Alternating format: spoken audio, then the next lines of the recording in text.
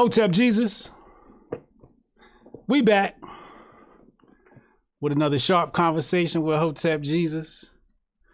Tonight we have a very, very special event for you folks. In the meantime, make sure you hit the link below, get your Grifton Season hoodie. Also, I'd like everybody to realize that my research tonight was sponsored by Jehudi Ma'at Ra of JehudiMa'atRaHerbs.com. You can follow him at DMR Herbs on Twitter. As you already know, I'm a tech entrepreneur, full-time tech startup co-founder. Big things happened over the past few weeks in Bitcoin. 19,000. Over 19,000. The price of Bitcoin. Coinbitsapp.com. Make sure y'all get in tune. If you haven't purchased Bitcoin, well, the app does it for you automatically based upon whatever limits you set. It's the future. Y'all got to get in the game. A lot of people posting their gains recently. Make sure y'all get in the game. But without further ado, I don't want to keep y'all waiting. I know y'all been waiting all day for this.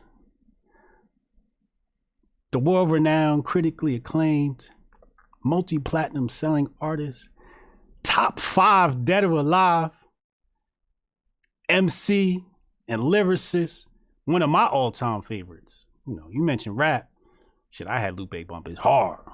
So shout out to his fans in the building or in the chat. I'd like to introduce to y'all Lupe motherfucking Fiasco. Lupe, what's up, bro? Yo, what's up, y'all? How y'all doing? Hotep Jesus, what up, brother? How are you? I'm good. So earlier you tweeted that you actually heard of me before. Where did you hear of me before? On the Joe Rogan piece. Oh, the Joe Rogan shit. Okay. That might be one of the central, points. But I'm aware of you through other things, though. Oh yeah. Your name comes up often in certain circles, as in regards to certain topics and situations. So I was aware of you to a certain degree. Maybe just in just kind of casual passing. Right. Yeah, but it meant I was seeing you on a Joe Rogan piece. Oh, you saw it? You saw the episode? Yeah, I didn't watch the whole thing. I rarely watch all of the whole things. Right, it's 3 hours long, yeah. You catch those like 10-minute things, etc. So it was interesting, yeah. That's an honor. Thank you very much. I mean, it's just fucking great. Lupe Fiasco knows who the fuck I am. That's fucking dope. So today's topic is on vaccines, right? And I came privy to your stance. Well, I don't know if it's a stance or what it is, but I was on the voice chat app and we were talking COVID and vaccines, and your name came up. And they said, Lupe's on here pro-vaccine. And somebody else said you was on Instagram with the pro-vaccine. And I said, Lupe Fiasco? Yeah. They said Lupe Fiasco. I said, nah, they must have cloned my dude, yo. What the fuck is going on out here, right? So yeah, I'm glad to have you on the platform today because I get to dissect your brain and see how you think about this topic. What I'd like to steer this topic around are 2 quotes. So hear me out on this. Mm-hmm. The first quote is, those who would give up essential liberty to purchase a little temporary safety deserve neither liberty nor safety. And that is the great Benjamin Franklin. Then the other one is, okay. When we give government the power to make medical decisions for us, we, in essence, accept that the state owns our bodies. And that is Ron Paul. Oh, that's very interesting that you would choose those 2 brothers. Oh yeah. Why you say that? It's not necessarily about them, so to speak. This chat, so I don't want to divert too much and give a topic in terms of why I find that interesting. Okay. All right. I will, Benjamin Franklin was very much so a person who was into dissecting human cadavers, and he's very much a medically inclined type of person. Yeah. And I don't just doing that type of research for the sake of, just to do it. Like I feel like he might have had a public health aspect or initiative, even if it's just based on curiosity. So that's interesting for him. Rand Paul is interesting because Ron Paul. Ron Paul, not his son. Nah. Oh, okay, cool. Because I was gonna say Rand Paul. If it was him, he don't be knowing what the fuck he be talking about. Ron Paul probably has a little bit more weight in his sayings, but I hear what you're saying. Yeah, I mean, the reason why I brought those up is I think that the reason why this topic has come to the forefront of people's minds is the forced part, right? Mm-hmm. So I'd like to begin this discussion there, right? Mm-hmm. How do you feel? Do you think that the vaccine should be compulsory and mandatory? I think we need to back up a little bit. Okay. And focus more on what my stance is. Okay, let's do that. So my stance initially was for people to stay in the house. I had this whole thing called this whole campaign called Type A, which is take your punk ass in the house. For various reasons, there was at least in the general public and even in certain specializations, there was a lack of understanding of exactly what COVID was, right? There was still that. Is it real? Is it not real? It's a virus? Is it not a virus? There was still things in the air that hadn't settled. Right. And I'm of a kind to self-preservation at all costs, right? Whether it's actually happening or not, that you should at least do your best to protect yourself at all times, right? That's in boxing, whether they're throwing punches or not. If you come in and after the bell rings, protect yourself at all times. Mm-hmm. So that piece was, maybe stay in the house. If you can, if you're not an essential worker. This was when they was doing the first round of kind of like lockdowns. And it was like, if you're not an essential worker, if it's not pertaining to your job, I think people were still maybe going to school, maybe. But it was a situation where it's like, if you don't have to go, stay in the house, And that developed into, okay, we need to wear masks now. Okay, cool. Wear a mask. Right. It's not that hard. It's not hard. If you can't get a medical grade mask, you can make a mask, right. And we talked about different ways to preserve the different masks that were available to people at the time. Yeah. Right. N95 and whatnot. Yeah. Yeah. And then at the same time, the social distancing aspect, like social distance, like maybe keep your distance. Don't talk at the grocery store in line. Like maybe practice some other disciplines and habits. Mm-hmm. We figure out what this thing is. As we come to find out what this thing is, and there's what's the irreversible? Word? Not irreversible. There's solid proof that we know what this is. Okay. Right? That's like, hey, maybe you should really social distance, really wear a mask, really kind of limit your affairs. Okay. That graduates into, if you're sick, if you know you're sick, quarantine properly.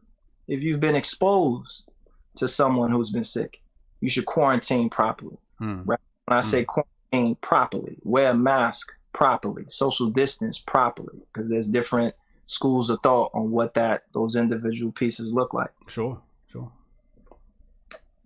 There was no talk of a vaccine because there was no vaccine. Right. There's no vaccine now. Allegedly, there was no vaccine, but continue. Yeah, but there's no vaccine. You can't go to Walgreens right now and get a COVID-19 vaccine. Right. So there's no vaccine now available to the general public. Right. So, but all we have is these habits and these practices. So for me, it was, we don't need a vaccine. That was my initial stance. We don't need one. Okay. All right. If you properly social distance, if you properly wear a mask, if you properly quarantine, if you're sick or you've been exposed, because you have folks who are sick who still were going out. So are these interchangeable, you're saying? What do you mean is these interchangeable? In lieu of the mask and social distancing, a vaccine can take its place. No, if we did all these things, we wouldn't need a vaccine because we wouldn't have any COVID-19. Right. But if the reverse is true, if we had a vaccine, do we need the social distance and these other things? Well, we can get to that. Okay. Pin that. Like write it down so we don't forget, right? because the majority of people are not doing that, you need a vaccine. Right? Now, if we did that whole array of disciplines, you wouldn't need a vaccine because you wouldn't have the virus. But since the majority across all demographics and populations of people, Republicans, Libertarians, Black Panthers, wherever you want to take it, those disciplines and practices are not being adhered to properly. And because of that, you see 170,000 cases a day, 2,000 deaths a day, and exponential growth. Right? Only thing that could bring us back from that is vaccination. Now, I don't want that to be the case. I've been pushing since the beginning of COVID-19. I was one of the first people to cancel shows. Right? Because mind you, I'm bringing 1,000 people into the same room in Ohio. Right? First hotspots. Yeah. Right. Then next, right after that, we're going to Seattle, the first hotspot. Right. Then we got shows in New York. Right. Like, shut it down. Right. We're not even taking a chance of even going. And luckily, things were shut down even in lieu of me making that decision. So I've been about practice social distancing, stay in the house, wear a mask, XYZ, knowing that in certain cases, you might not, if you practice those things, you don't need a vaccine. What I've been watching and observing through my fan base, me being on IG Live almost every day, right? Engaging with my fans, using it as a platform to kind of push public health aspects, have conversations, learn things from folks, professionals in the space, get certain myths that I have busted, and to bust other myths as I see as they come through, specifically around public health. Okay. And what I've observed is there's a strong reaction to not vaccine. There's that part. We're going to get into that. Yeah. There's a strong reaction just to wearing a mask. Yes. Got people who don't even want to do that. Yeah. Right? And that's not mandatory. You got a bunch of people who don't want to properly social distance. Not mandatory either. You got folks who are sick, who don't want to quarantine. That's not mandatory either. So in my mind, when they do come with this vaccine, that's not going to be mandatory either. And even if it was, when certain lockdowns were somewhat mandatory, certain curfews, people still broke it. Yeah. People still went out. And I know that when the vaccine drops, there's people that's still not going to take it. Right. Right. And the numbers are that right now they did a poll. When I say they, the media did a poll that I think it was through the BBC. It's either BBC or I forgot the one for Germany. It's like DW or something like that.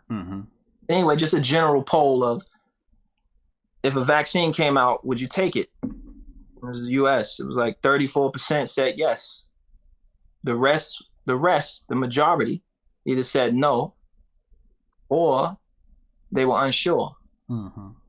So you got, what's that, 60 some, 70 some odd, what's that? What was the first number, 34? 34%. So 60, 66? Yeah, so like 66% said that they would not take it or that they were uncertain. Some people wanted to wait, like they're going to wait a year to see how it plays out and all. It's vaccine hesitancy, as they call it. Yeah. So from my understanding, even if it was mandatory, you're not going to take it. Right.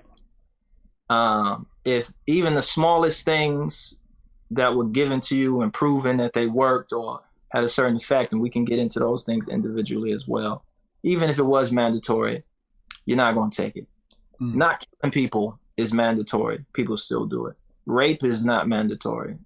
Not raping people is mandatory. People still do it. Breaking into homes is not right. It's like even that you shouldn't be doing, right? It's prisons full of people who do it. So that's my piece on that, and I hope that kind of clarifies. That's wonderful. That's wonderful. Thank you for that. So a couple of questions first come to my mind is, number one, is Lupe Fiasco going to take the first iteration of the COVID virus vaccine? Absolutely. You're confident in it, huh? I've stated that from the beginning. You know, that question is not new. You know, fan or flavors from that same group of people. Yeah. People who are going to take it, people who are never going to take it ever, no matter what happens. And people on the fence, they ask that same question. Are you going to take it? Absolutely.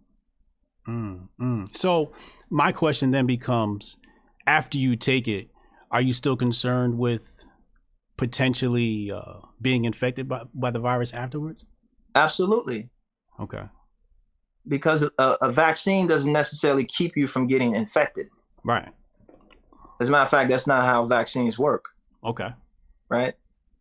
A vaccine is to protect your body in the event that you get infected, right? So your body has a head start on producing the antigens, right? Or excuse me, the antibodies to fight off. That's what vaccines do, right? So even with the tests and the studies that they do, the recognition is that people who get vaccinated in these trials, they're going to get exposed. And the way we're going to know if the vaccine works or not is how those people are going to react once they're infected, right? Vaccines don't necessarily keep you from getting infected. So why take them if they're not going to be effective? In terms of infection? Well, you take the virus because you're worried about being infected by the COVID, but there's still a potential that you'll be infected by the COVID. I guess what you're saying is that if you are, and if in the case that you are infected by the COVID, what you're saying is the vaccine has already prepared your body to fight it off. Right. I'm more worried about the disease. There's a difference between infection and disease. Right. Disease is an expression of the infection. Correct. Right. So there's certain vaccines that fight infection, and there's certain vaccines that fight the disease. Okay. Right. And maybe there are vaccines that do both. Right. But the whole goal is to give your body, your immune system, a head start before the virus is able to proliferate to a point where it starts to express the disease uncontrollably. Right. So I'm not worried about getting infected. That's going to happen. Everybody's going to eventually get infected with COVID-19 one way or another. That's but how the disease expresses itself is a different conversation. Do you understand the argument of the anti-vaxxers and why they're afraid of vaccines? Absolutely. What do you think? What do you think the fear is? Well, it depends on what position that they're coming from. So some people position not of the chemical, and when I say chemical, let's just say the actual chemical components of the vaccine itself. Right? Some people are worried about the political ramifications. They have no problem with the chemicals, and they've seen the reports and read the studies and know what the chemicals do and how there's just as much formaldehyde in one pear as there is in a dose of vaccine. So you could eat a bowl of fruit and get more formaldehyde in your system than you would if you ate, if you took one vaccine dose, so to speak. So there's people who know that, right? And they're not on the fringes. They're not lunatics, right? They just don't agree with the politics, right? And I get that. I don't agree with all of the politics of America. Never have. There's some folks with the flip. They don't really worry about the authoritarian aspect of it, the potential mandatory aspect of it. They're actually worried about the ingredients, right? And there's two camps in that. There's people who know what the ingredients are, and they're worried about that. And there's people who don't know what the ingredients are, and they're worried about that, right? So it's layers of perspective, even in the anti-vax argument, which I actually find fascinating. So that I've been studying and using my spare time as COVID has been the grand narrative of all our lives, whether we agree with it or not. So I chose to lean in a little bit to all the aspects of it. And the anti-vax kind of points of view, depending on which perspective you're talking about, which tribe and which camp, right? There's a variation. So some people have all of it, everything. And they even they disagree with things that they even actually agree with, because they just took every argument. So even the arguments of anti-vax that rebut other arguments of anti-vax, they still it too. Yeah. So when we talked about the vaccine being compulsory and mandatory, and you alluded to the fact that people could sort of escape that and just disobey, right? But there's bills that have been passed, and I can name the bill numbers for anybody who wants to know. But we had a bill actually was struck down here in 2019 thanks to protesters. It was a bill passed in California, and there's a recent one in Washington, D.C. The one in California was basically removing exemptions from medical exemptions. And then there was one in New Jersey, which was about removing religious exemptions. And then now the bill in Washington, D.C., this is just 2020, this bill is now saying that children can consent to the taking of the vaccine without their parents' permission. So when you say that people would sidestep, how do you think people could sidestep systems like that when they're put in place and legislated? Well, each of those individual bills are different. And like you mentioned, there are states, one's in this state, one's in that state. If you say one's in the federal government, that's another piece. Well, let's talk about the one in D.C. in particular, the one where it says is it just so I'm clear? Is it D.C. or is it when you say Washington D.C. you mean within the federal government? I'm talking about Washington D.C. the city. The city, yes, District of Columbia, yes. So not a federal mandate. No. Okay, cool. So with regards to that, they're basically saying that the child can consent to the vaccine without their parents' permission. That's sort of circumventing the family model and the family mode way of doing things. And certainly the traditional way of doing things when we're handling children, we don't consent a lot. That doesn't alarm you? And the second part of that question is, how does a parent circumvent a system like that? So that's under the precipice. That's under the pretense that vaccines are bad, right? That vaccines are harmful, which I think is the core of what we may be dancing around a little bit. No. But you got to set up why that is from both sides, right? So you say, why would you put a bill like that into place, right? Okay. First, why would that be necessary? Right. And I don't know on what level in DC it is, but if it's the District of Columbia, then that's why. But anyway, why would you want to put something like that in play? What's the benefit of doing that? Right? The benefit of putting that bill in play? For a child to be able to consent to having a vaccine. Right. So the parents can't say no. So the parents can't say no. Right. And then ask, again, what's the age that they're talking about? And that's very important. As young as 11. Right, but old as up until what, they're 18? Well, 18 would be no longer a minor. So we're talking about people under the age of 18. People under the age of 18, but below what? I saw the article said something around the age of 11. I can look it up if you want. From like 11 to 18? Something like that, yeah. Not 10, 9. I couldn't say for certain. Okay. So there's been cases where parents did not want to vaccinate their kids. And kids of that age and even younger are aware, right? They're aware of being sick. They know what it feels like to be sick.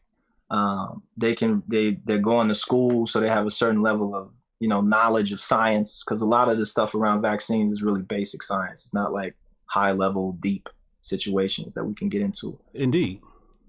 So they have an awareness of that. They also have a certain level of autonomy, which most kids do, if not all kids, at least now, born in the last 10 years, highly autonomous little individuals running around. Mm-hmm.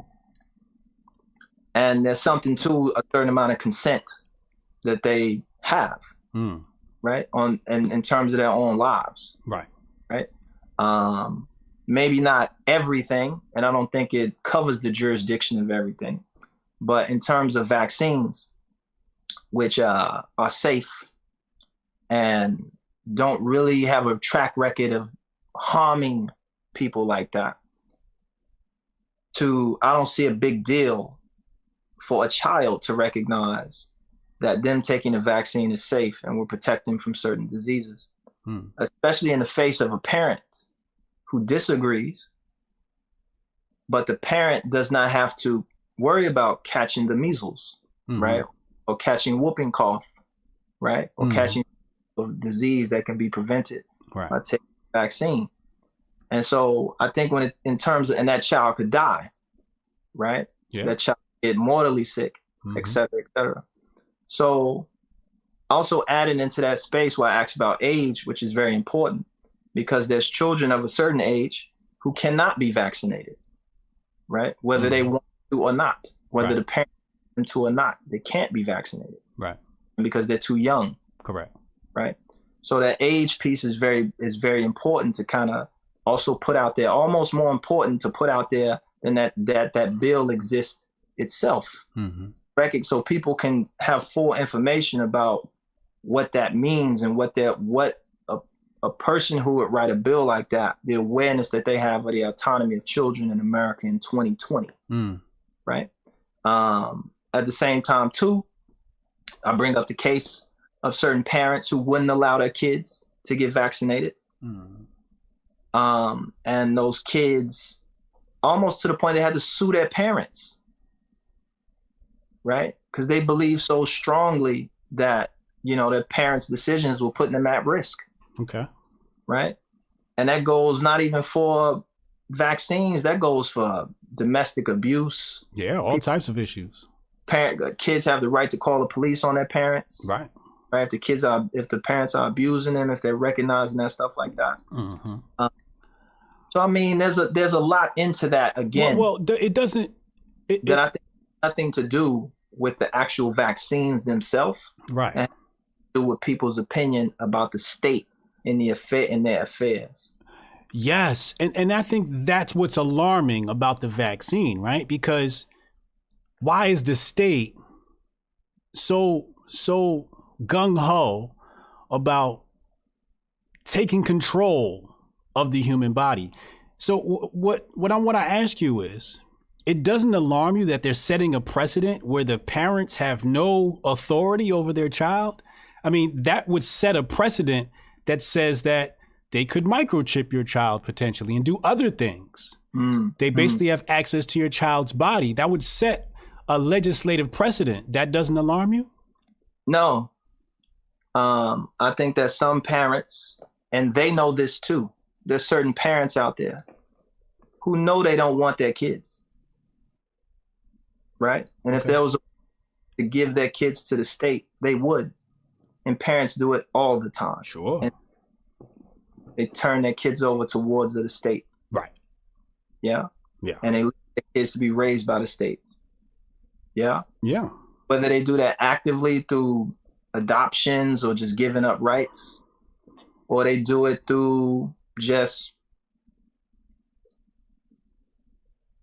becoming criminals, right? And letting the system take them out of their kids' lives, right? Or making decisions that get them taken out of their kids' lives, which is basically the same result. The kid winds up being a ward of the state. Yeah. So that's precedented, right? There's a whole system set up to intake kids that are not necessarily thrown away, because there's various reasons why. Neglected. Right? And I don't want to use neglected either, just that children are pushed out, or the parent is separated from the child. Right. And all those reasons aren't nefarious. All those reasons don't have nothing to do with neglect. Right. Some people realize that the state would be a better place for their child. Okay. Happens all the time. Yeah. Even parents who take and give their kids to grandma, right? Parents who take their kids and give it to their sister. Parents who give award custody to a friend or something like that. That's nothing. Yeah. About that is new. I think again, as we get toward something like vaccines, right?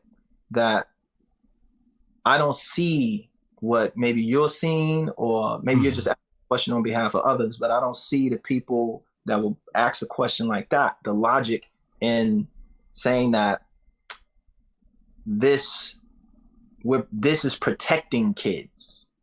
Like the reverse. This legislation is protecting kids, is what you're saying. Legislation is putting kids in harm's way, right? So we don't have this legislation in some way. We're protecting kids by not allowing them to have vaccines. That logic doesn't make any sense to me. I don't know. I just feel like if you got the vaccine, it should, you should feel safe, right? So if my kid gets infected and he doesn't have a vaccine, and your kid catches it, he had the vaccine, he should be all right, no? Well, that's an interesting way to approach it, right? And people died like that.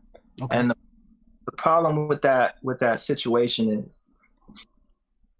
is that, yes, I'm not worried about you, right? I'm not worried about you giving me something. Okay. Right.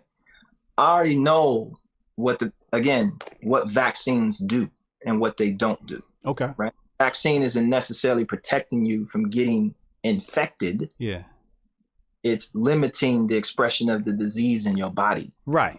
Right. Right. So if your child has if my child doesn't get vaccinated and he has the disease, and your child's vaccinated, if my child were to infect your child and your child develops the disease, his body should be able to ward it off because he's had the vaccine. Yes or no? No. And the child's not going to experience, right, the full blown effects of having that infection. Will the child be technically infected? Absolutely. Will the virus exist in its body? Absolutely. Yeah. But will the virus be able to reproduce and cause the disease? No. Right. But that's not the case for your child. Right. Right. Right. So your child and the school is safe. Mm-hmm. Don't worry about that. Okay. But you do got to worry about it at home, grocery store, everywhere else. Sure. Where who is who. Right. And children, adults. So like if you're not vaccinated with, say, measles, and you go to, say, Williamsburg, New York, where they had the outbreak, the Hasidic community is able to religiously opt out en masse from taking the measles vaccine. The measles virus particle can remain stationary in the air for 2 hours. Okay. Right? Highly infectious. Highly. And whether you're a child or an adult, if you catch the measles, you could die. Mm-hmm. Right? You can have encephalitis, which is swelling of the brain. Of course, the rashes and the other aspects. And just because, and I'm making it real because that's New York right now. Right. Right. That's right now, 2020 New York City. You're that close to catching measles. Yeah. If you have vaccinated. Right. Right. Right. But go other places around the world where, for various reasons, the vaccination hasn't penetrated certain communities at depth, and you can catch measles. Something that at one point was eradicated, right? And say, well, why do I need to keep taking measles shots if it's eradicated? Because the airport is still open. Because you got folks who can religiously opt out of taking it, and you're going to come in contact with them because they're going to be on the same train as you. Yeah. Right. Yeah. So that piece about why should I be worried? Don't get me wrong. The people that are vaccinated ain't necessarily worried. Like, we're not necessarily worried, right. But at the too, there is a certain empathy for children and certain adults who are submitting themselves to something that needs not to happen, that is proven safe, proven effective. And why would you risk your health like that? Why would you risk the health of your children? So let's talk about the measles, because when we're talking about the inceptions of the measles vaccine, we're talking about 1 out of every 300,000 people actually contracted the measles. Do you think that number warrants the creation of a of a vaccine? What do you mean 1 in 300,000? 1 in 300,000 people had the measles when they created the vaccine. How many people are in the world? That was in America. Okay. How many people in America? I don't know how many people was at that time. Right. I don't know if that number is actually correct to that degree, that it was only 1. Oh, it's correct. It's correct. That doesn't sound correct. But anyway. Okay. Again. Well, what the question is, the point. Is one in 300,000 warrant the creation of a vaccine? Let's leave it there. Okay. How many people in the world? I don't know. Right now, what is it? 8 billion? Going on 8. How many people in the world at that time? Because that was 80. What? I don't know. I mean, it doesn't matter when you're talking about 1 in 300,000. Here's the kicker. You have airports. It's a ratio, right? 1 in 300,000 is a ratio, so the total amount really doesn't matter. It does matter because you're acting as if America is a closed system. It's not. Right. And while America might have 1 in 300,000 cases, you had other parts of the world at the same time where measles was rampant, where you had millions of people dying every year, right? And 3 million people were dying every year of the measles. So if we were going based upon 8 billion people, that's really not a lot though, right? What do you mean that's not a lot? I'll do the math on it. 3 people? So here's the thing with you said how many people? 3 million? Let's do this per year. Let's do the stats real quick though. But that doesn't take into, those are the people that just died. So we're not talking about all the other symptoms, right? Like encephalitis, all the other kind of aspects of measles that people contract who don't die, et cetera, et cetera, et cetera. So it's not like 0.00003% of people would have been affected by the measles. Here's the problem when people do what you just did. Okay. Statistics. Okay. Because Stalin, to quote another hideous white man, Stalin, had this piece where, 1 million people is just a statistic. Yeah. Just 1 million people. On paper, that's nothing. Yeah. Right? But when you go out to the villages that have been raised and everybody's dead, and there's these giant pit graves full of grandmothers and sons and daughters and nieces and nephews, the dogs, everybody's dead. Start to put a face. And this is what anti-vax is fantastic at doing. Yeah. They play the statistic game too, but going the other way. Focus on the one case. Okay. That one case is important.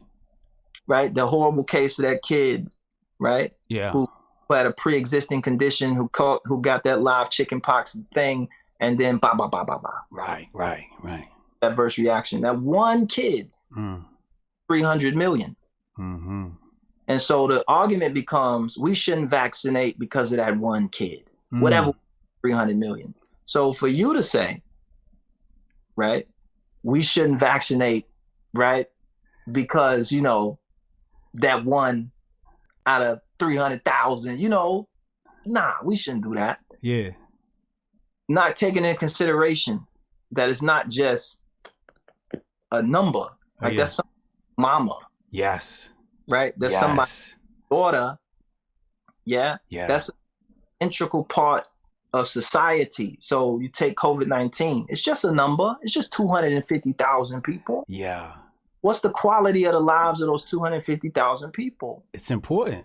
Yeah, you got the elders of communities, including the Black community, people who with bodies of knowledge. Yeah. And talent, right? You got folks from all different kinds of experiences who are no longer able, teachers, doctors, who are no longer able to pass on those lessons and those traditions, but whatever with that. Right. Because I learned that somewhere else. And I didn't really need my grandmother to teach me how to make dressing for Thanksgiving, right? I can just get that offline.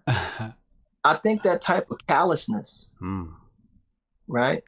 And you're worried about a child making a decision for himself to get a vaccine, and you care about that, but you don't care about the other 12 million people? I'm glad you made that argument, right? I'm so glad you made that argument, because let's flip it on the other side now. 1 in 40 children that take vaccines going to end up with an autoimmune disease. And we justify the vaccine because we say, oh, it's just 1 in 40. Is that child that ends up with the autoimmune disease because of the vaccine life not important? Is that mama's son not important? You let's focus on 1 in 40 receiving an autoimmune disease from getting a vaccine. Let's do it. That's not true. Okay, First, tell me why. that's not true. Okay. Definitely not true. Okay. Are you saying there's a different number, or are you saying that nobody? No, I'm saying that most autoimmune diseases in and of themselves are congenital, Okay. genetic. Okay. They're not induced, right, by some outside force. Mm-hmm. Like you're born with that Okay. to a certain degree. Mm. Again, to put what part of the vaccine are we talking about? Mm. Because 99% of what's in vaccines, you consume more of it just going into your kitchen. So that would be if you just took the ingredients that were in vaccine, and we can run through the whole gambit of them. Mm-hmm. And you took those ingredients and you said this menu of ingredients causes autoimmune disorders, causes autism, it causes this, it causes that. Then that would mean every time you come in, and any way you come into contact with those ingredients, that you would see autoimmune diseases. There's nothing special about a vaccine, so to speak. Okay.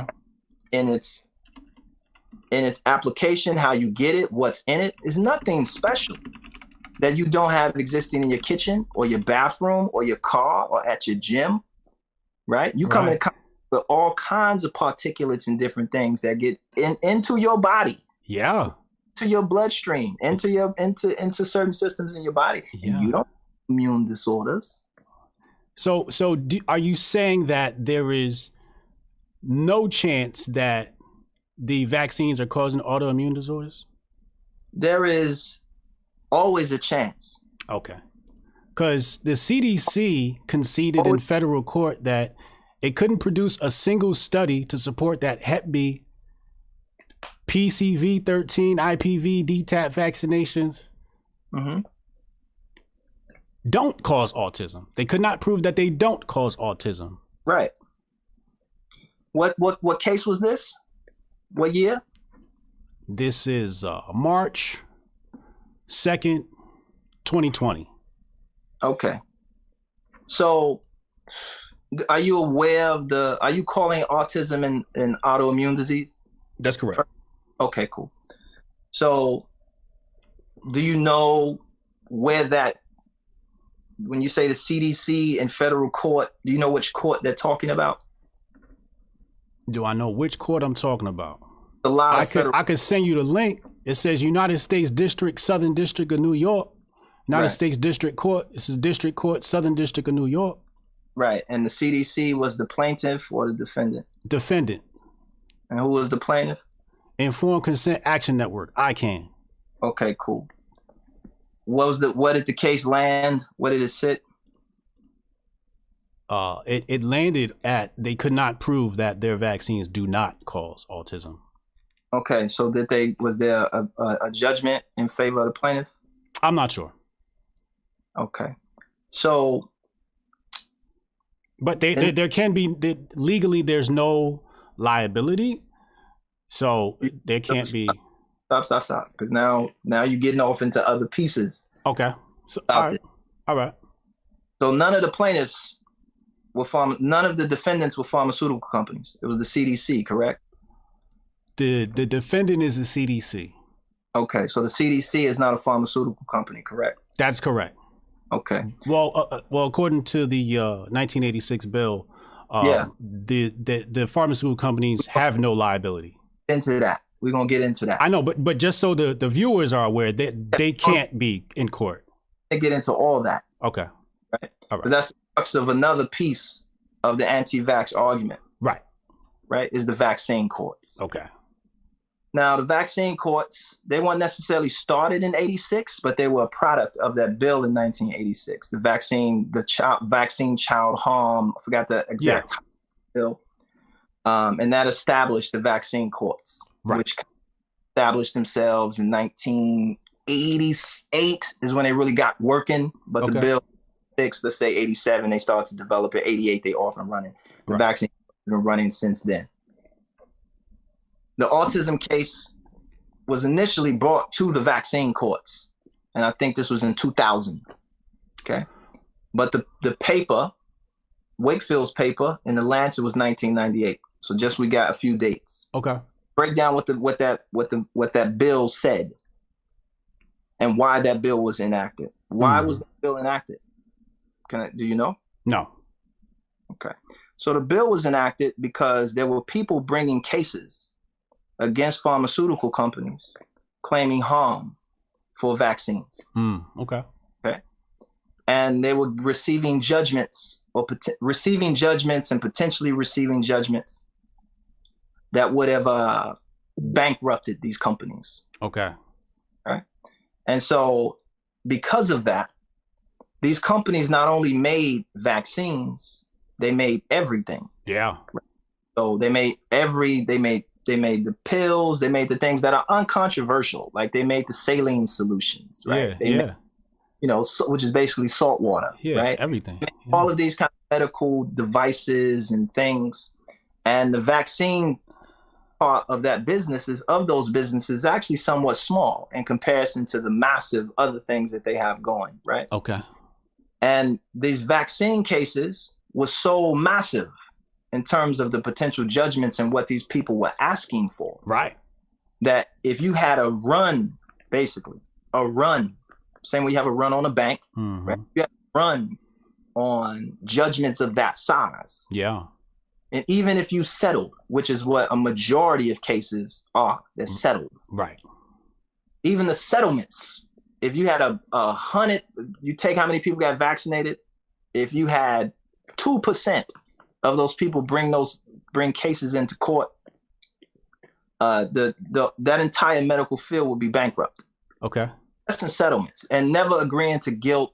You didn't have to prove any scientific this or that. It's just, let's just settle this so we can get back to business, right? Okay. This is on the court. This is a drain on the businesses. Let's just settle. That happens all the time, okay. Right? Yeah. People settle all the time. Like, man, I don't know if he did it, but and people settle. Right. Okay. So the bill was enacted to take liability, right, from those companies which produced basically the entirety of the modern healthcare system, or antibiotics, pills, treatments, even stuff that holistic doctors can agree with, right? Everything would be, these companies produce all this, or they own the company that produces this and their subsidiaries and all of that good stuff. So that bill was like, look, the federal government was like, we'll take the liability, right, and put it on us. So the liability doesn't go anywhere. It just goes to the federal government. Okay. And that's where you get the vaccine court. Of that.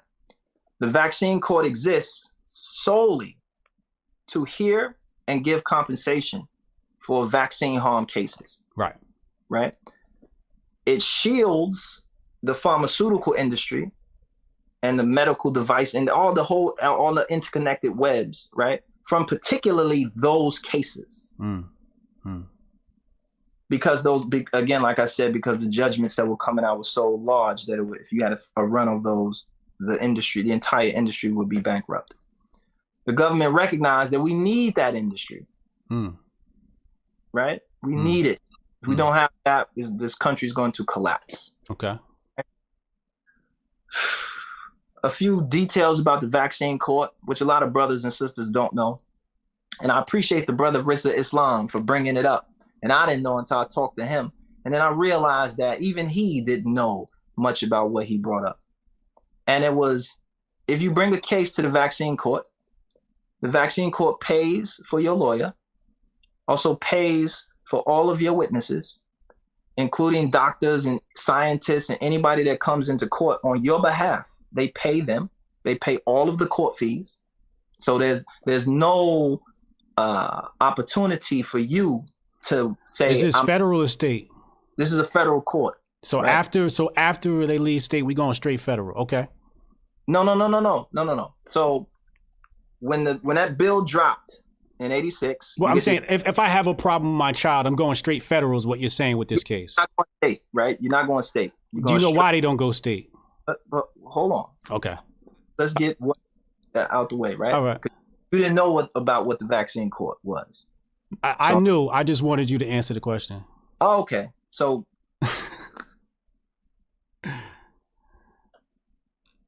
all right. So let's get back to my point. No, you want to continue with the explanation of the vaccine court? You said because so I don't. All right. So continue. Go ahead.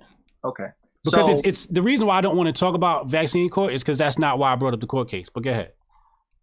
I mean, but you brought up a court case that relates to autism. I'm gonna get to why that case would be in SDNY and why it wouldn't be in vaccine court. Okay, great. So, vaccine court pays for all your court fees, your lawyers, everything, right? The 80% of the cases are settled. Right? There's kind of 3 tiers of cases that are cases that are just thrown completely out because it's bullshit. There's cases where they're there's cases that are thrown out because they're bullshit. There are other cases that have a somewhat of an arguable kind of piece. You bring in certain experts, they present their cases. There's rarely an admission of scientific guilt or anything like that. And there's certain settlements that take place. There's other cases which there's no contest that there was something wrong, that something happened, right? And that layer is very small, but it's also where most of you get like these cases where, yeah, we know, and here's the check. The middle ground cases, there's some fighting and some back and forth, and again, most of those settle. Then you got the bottom kind of cases which are bullshit, and they throw those out. The cases at the top, that top layer, the ones where we just kind of know, we both know that there's something, we really just here to establish and get a check. Those payouts, they're normally from not the vaccine itself, but the way the vaccine was administered. So needle pricks, right? People who faint after getting the vaccine, right?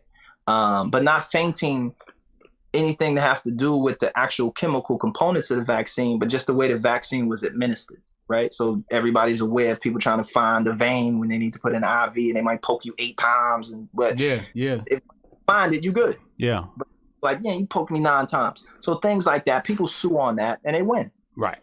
Right. The payouts are rather small, but they still win. Yeah.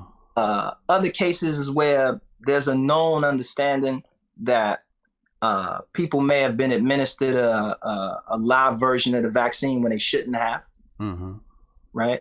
So maybe like a child who should not have had a live chickenpox vaccine, like it had an adverse effect. Then it becomes, well, who's responsible for that, right? Because the child shouldn't have had it, right?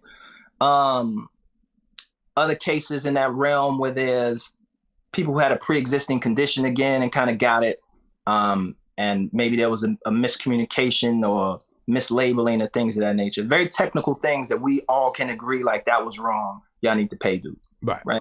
The majority of the cases are in that cloudy middle ground, and some of it is you filibuster.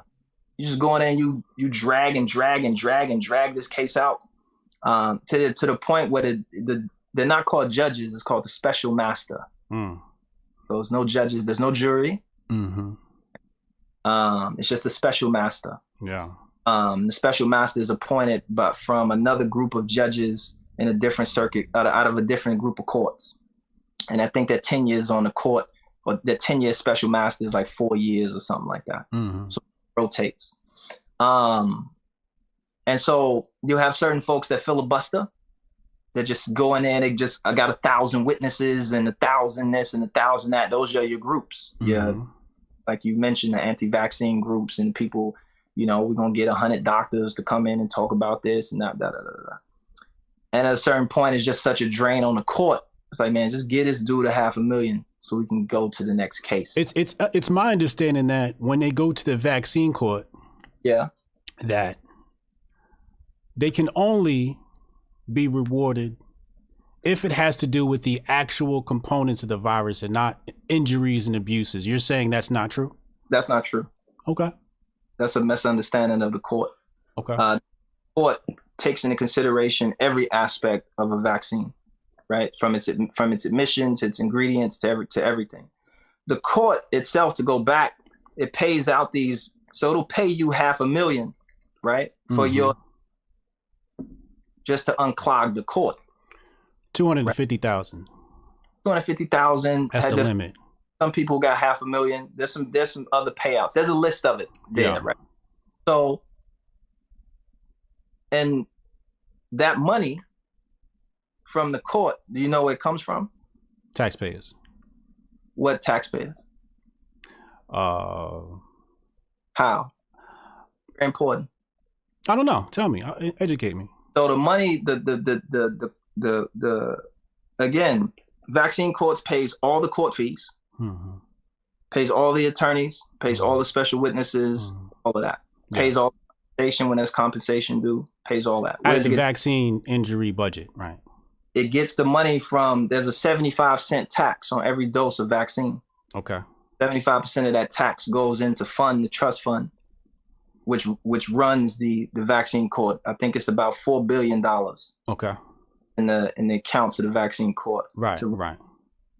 So that's where the money actually comes from. It doesn't necessarily come from federal income taxes, state income taxes. It comes from the 75 cents off each dose of vaccine, whether it's made by Pfizer, Merck, or whomever. That's how it was funded. And that's where those payouts come from. So they're really paying you. So you're saying that fund is solely comprised of that tax? Yes. Okay. That's interesting. That's interesting. All right. So now, can we back? Hold on, because the vaccine code is very important. Okay. Okay, I know it, but this is what it takes when it's complex situations. It requires a lot of, really research. Yeah, walk us through it. Certain soft facts that people may overlook. Okay. Vaccine court, of course, heard all of the vaccine-related autism cases as well, right? That report that was written, the paper that was published in the Lancet, a little thing about papers. Anybody can publish a paper. Right. Right? The thing with papers is peer review. That's what's important. Okay. The public part doesn't matter. What really matters is the peer review, right? Other scientists in your field going back and redoing your experiments, going back over your data and trying to replicate the things that you did. That's what's important. Wait, you said on that tax on the vaccine, right? So I guess the purchaser of the vaccine has to pay that tax? Yeah, 75 cents. Who's the purchaser of that vaccine? Whomever. So let's say I go into my doctor and my insurance. Yeah. He charges you for... So basically everybody who participates in the vaccine system is paying for other people's liabilities. Other people's situations. Okay, all right. I just wanted to clear that up. All right.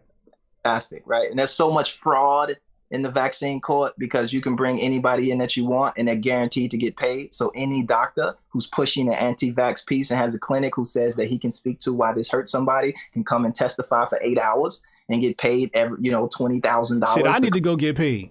Yeah. Even if you take the vaccine and you can go in and be like, oh man, I hurt my arm. You can take the vaccine court and get you a quick 5,000. It's a quick come up. So that's how it's funded. But back to this study about the Lancet and autism. Right. So the brother, I think his name was Wakefield is his last name, if I'm not mistaken. He publishes this paper in 1998. He's from London. He's not from America, just so we're clear, UK. He publishes this paper in the Lancet, a journal that some people never even heard of until he publishes that paper in it, right? Most of the general public, right? So when he publishes this paper, of course, it becomes, right? Because people want to know why their child has autism. Yeah. And this guy gives you something that, vaccines have a very controversial history, even from when they first began back 200-300 years ago, right? So, here we go, the magic bullet, right? When I gave my child that vaccine that had the thimerosal or whatever it was in it, that gave my child autism, okay? So people use that paper. Now, mind you, before 1998, before that paper was published, there were no vaccine causes autism cases in the vaccine court. By that time, the vaccine court had been in existence since about 1988. So about 10 years. Okay. Never been Right. right? Brought before the court, but there have been cases brought in for all kinds of other shit, but never really autism. Yeah. Right? Once this paper is studied, once this paper is published, you get a wave of cases that come through the vaccine court. Okay. From all over the place. Yeah. All different kinds of reasons. Yeah. There was so many cases that the vaccine court bundled them all into one case. Okay. It was called the Autism Omnibus case or something like that. And they processed this case for 3 years. I think it went into court in like 2000 or something like that, or maybe 99 or something in that frame. I apologize for not having the exact dates, but within that, that's great. You have the paper in 98. Excuse me, you had the paper. This is all great information, by the way. Then a couple years, it's circulating. Then you get a wave of cases coming into the vaccine court, right, claiming vaccines are called autism. So the court bundles all these cases together, right? And it goes in, studies. It takes 3 years, right? There were over 900 reports submitted for that alone. 900. The conclusion was that every single claim was thrown out. Okay. Right? And to this day, the vaccine court will only hear, this is important about what you bring up. Vaccine court will only hear cases that deal with vaccine, or they still will. They're not saying they're not going to hear anymore, but only with new evidence. Like, you have to bring a new piece of evidence that hasn't already been submitted. Now, mind you, 900, right, different reports and things that were kind of thrown in at this case. And all of them were thrown out. If you want to bring a new case as it relates to autism back into the vaccine court, it has to be new evidence. Been a case brought back in front of the vaccine court since then. So the case, while I believe that you would have that case exist, I'm not knocking the existence of it, is that you can't go back in front of the vaccine court with that. And people can find ways. Lawyers are very slick, which I'm sure you're aware of. Oh, yeah. All kinds of ways to get things in front of judges. Yeah. Right? Motions and things like that. And judges, to a certain degree, can be very, very, they may not believe in vaccines.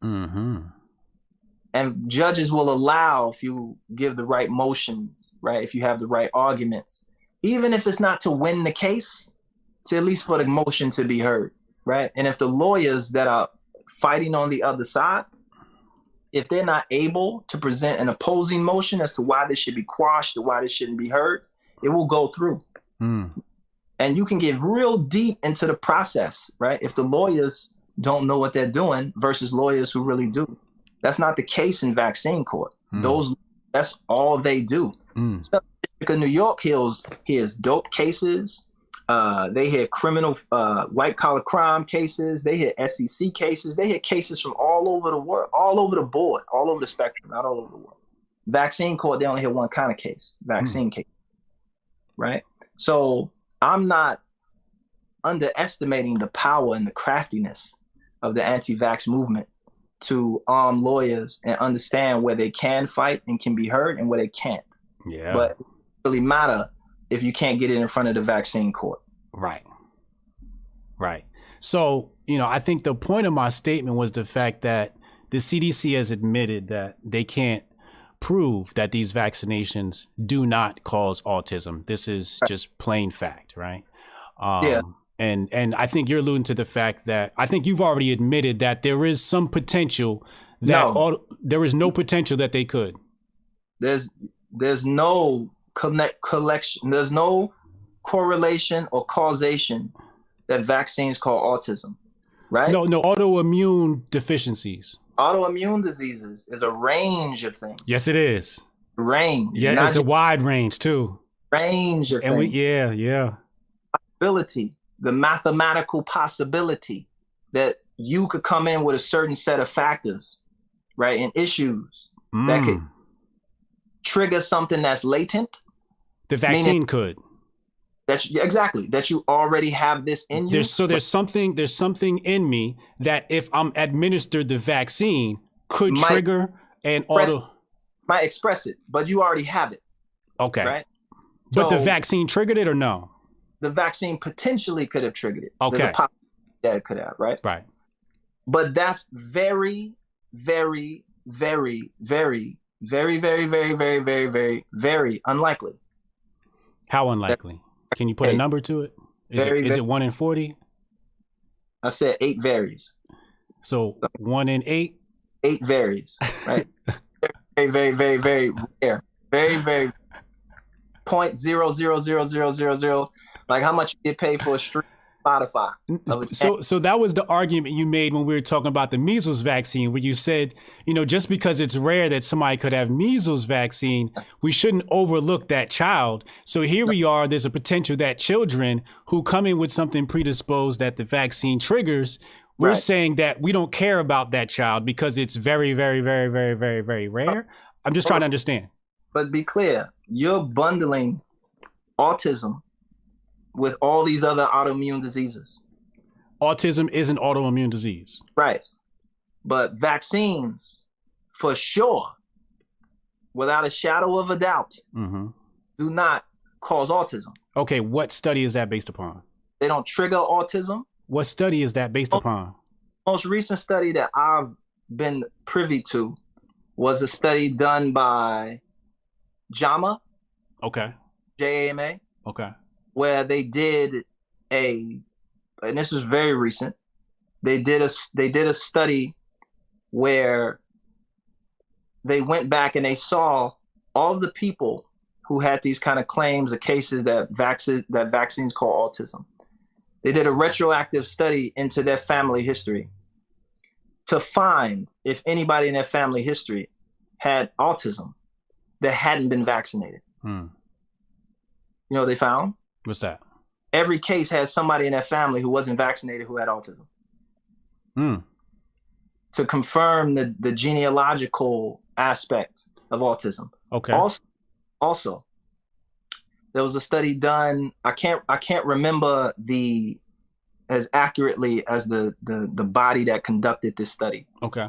But the result it's a very simple study. And that once thimerosal was, because that was what was kind of being accused of giving these kids autism. Yeah.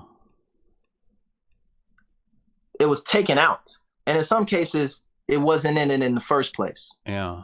As that. Yeah. But since thimerosal has been removed from certain things, or I think was it thimerosal or aluminum? One of the materials that was claimed to give people autism, it was removed totally from vaccines. The expectation would have been what? This thing causes autism. Okay. Take it out of every single vaccine that's given to children. What should happen? Shouldn't cause autism. Right. Autism, the rates of autism did not change. Okay. So it removed yet again, and this is multiple studies that went back and did everything that Dr. Wakefield did in his study. They were never able to replicate it ever in any situation, in any capacity. Okay. So there is no link, period, between vaccines and autism. A link between vaccines and autoimmune. No, you see, vaccines. Okay, you're saying no link between that and autism. Okay. Right, okay. Cool. All right. Now we can get to autoimmune diseases. Okay. There's a ton of autoimmune diseases. Right. Now it's out of my depth, right, to say that there's a 0% chance, as strongly as I can say and stand on autism, because I'm thoroughly in my depth, to say there's a 0% chance, right, that vaccines cause autism. Right. Now, when we the rest of the body of immune disease, which is a range of things. Oh yeah. Autoimmune diseases. Yeah. I'm not in my depth to say that there's a 0% chance that those vaccines don't have some effect or some causal relationship between the expression of certain autoimmune diseases in certain children. Right. Now, if you want to run with that, fine. I mean, it is what it is. Yeah. But most people don't run with that. Okay. Most people run with autism. Right. Once autism gets taken off the table, they go back to, well, what about this? And what about that? Yeah. And what about this? And unfortunately, there's so many autoimmune diseases that you can do that for the next 30 years. Because the time that is going to take to actually conduct the studies, to go through each and every single autoimmune disease, each and every single vaccine, conjugate vaccine, all of the different materials, all of the different contexts, the pre-existing conditions, the new kind of conditions which are rising out, all of these things. And you can have that conversation again for the next 30, 40, 50, 100 years. Yeah. Right? And you would be valid. Yeah. But when it comes to autism, you're not. Okay. Well, I mean, autism has increased by 200% since 2014. So are you saying that is attributed to maybe the growth in population or something else? Like, what could we attribute that growth? That's a big growth too. I mean, you can answer your own questions on that one. Could that be due to population growth, that there's more people now than there was in 2014? Maybe. Exponential more? Maybe. Maybe. How about also that at one point in time, there was no such thing as ADHD? Right. Nothing. Right. No such thing as ADHD. Yeah. But then when it becomes that ADHD becomes a diagnosable term, ADHD is everywhere. Right. And they come up with medications for it out the wazoo. Right. All over the place. Now you're ADHD. Now I can give them a pill. Right. Yeah. That's the pharmaceutical industry. Same pharmaceutical industry. The parents who don't know how to control their kids, which is valid. In that consent aspect, like the kid. Yeah. Right. Kids been doing whatever they want for a very long time. Right. Certain FYI. Yeah. Parents who don't know how to control their kids, now guess what they got? They got a weapon. They got ADHD. I can say to my kid is ADHD, go take him into the therapist, get him diagnosed, and now I can get this little motherfucker some Ritalin. Yeah. Right? Yeah. Now I can give him a pill that's going to have him sitting up, looking into the universe, looking into the layers of the universe, completely out, but at least he ain't running all around the goddamn house. Yeah. Yeah. So everybody benefited from that. Pharmaceutical companies were like, great, we got this thing that we had for a long time. We didn't know what to do with it. We know it just calmed people down. And then all of a sudden, parents like, this little bad motherfucker, I can't wait to whoop his, right? And they say, oh, maybe your child has ADHD. There's this new child that established this thing called ADHD, and now your child has him. It's like, wow, I didn't know about that, right? Parents went for it. Blame the pharmaceutical. You can blame the pharmaceutical companies a little bit, but you also got to look at who was actually taking these kids to the doctor and getting them diagnosed. It was their motherfucking father and their mother. Because guess what? They didn't have the rights to consent to go to the doctor by themselves. Right. All right. So let's talk about the swine flu fake outbreak of 1976, which I'm sure you're probably familiar with, right? No, I'm not. I'm not familiar with that. So I'm gonna go on your education. All right. So a soldier at Fort Dix comes out with swine flu. Right. And a couple of other soldiers, come down with the same thing. And the United States government Didn't 11 of them die on the base? Possibly. Yeah. We have this. Yeah, go ahead. Yeah.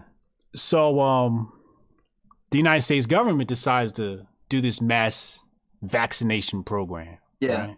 I'm fully aware of this. Yeah. And 20% of the population did get the vaccine. It turns out that the vaccine was wholly ineffective. But there was hundreds of people that came down with an autoimmune disease. Was it Guillain-Barré? I think it was Guillain-Barré. Yeah. They came down with Guillain-Barré syndrome. Okay. Yeah. Directly related to this vaccine, hundreds of people. So what is your response to that? Isn't that neglect of the government? No, my response is that they already had it. And they never got tested for Guillain-Barré syndrome. That's my response. As most of them are. Like they find out, even if you take we're gonna get to that. I want to stay there and piece that part apart, piece that apart.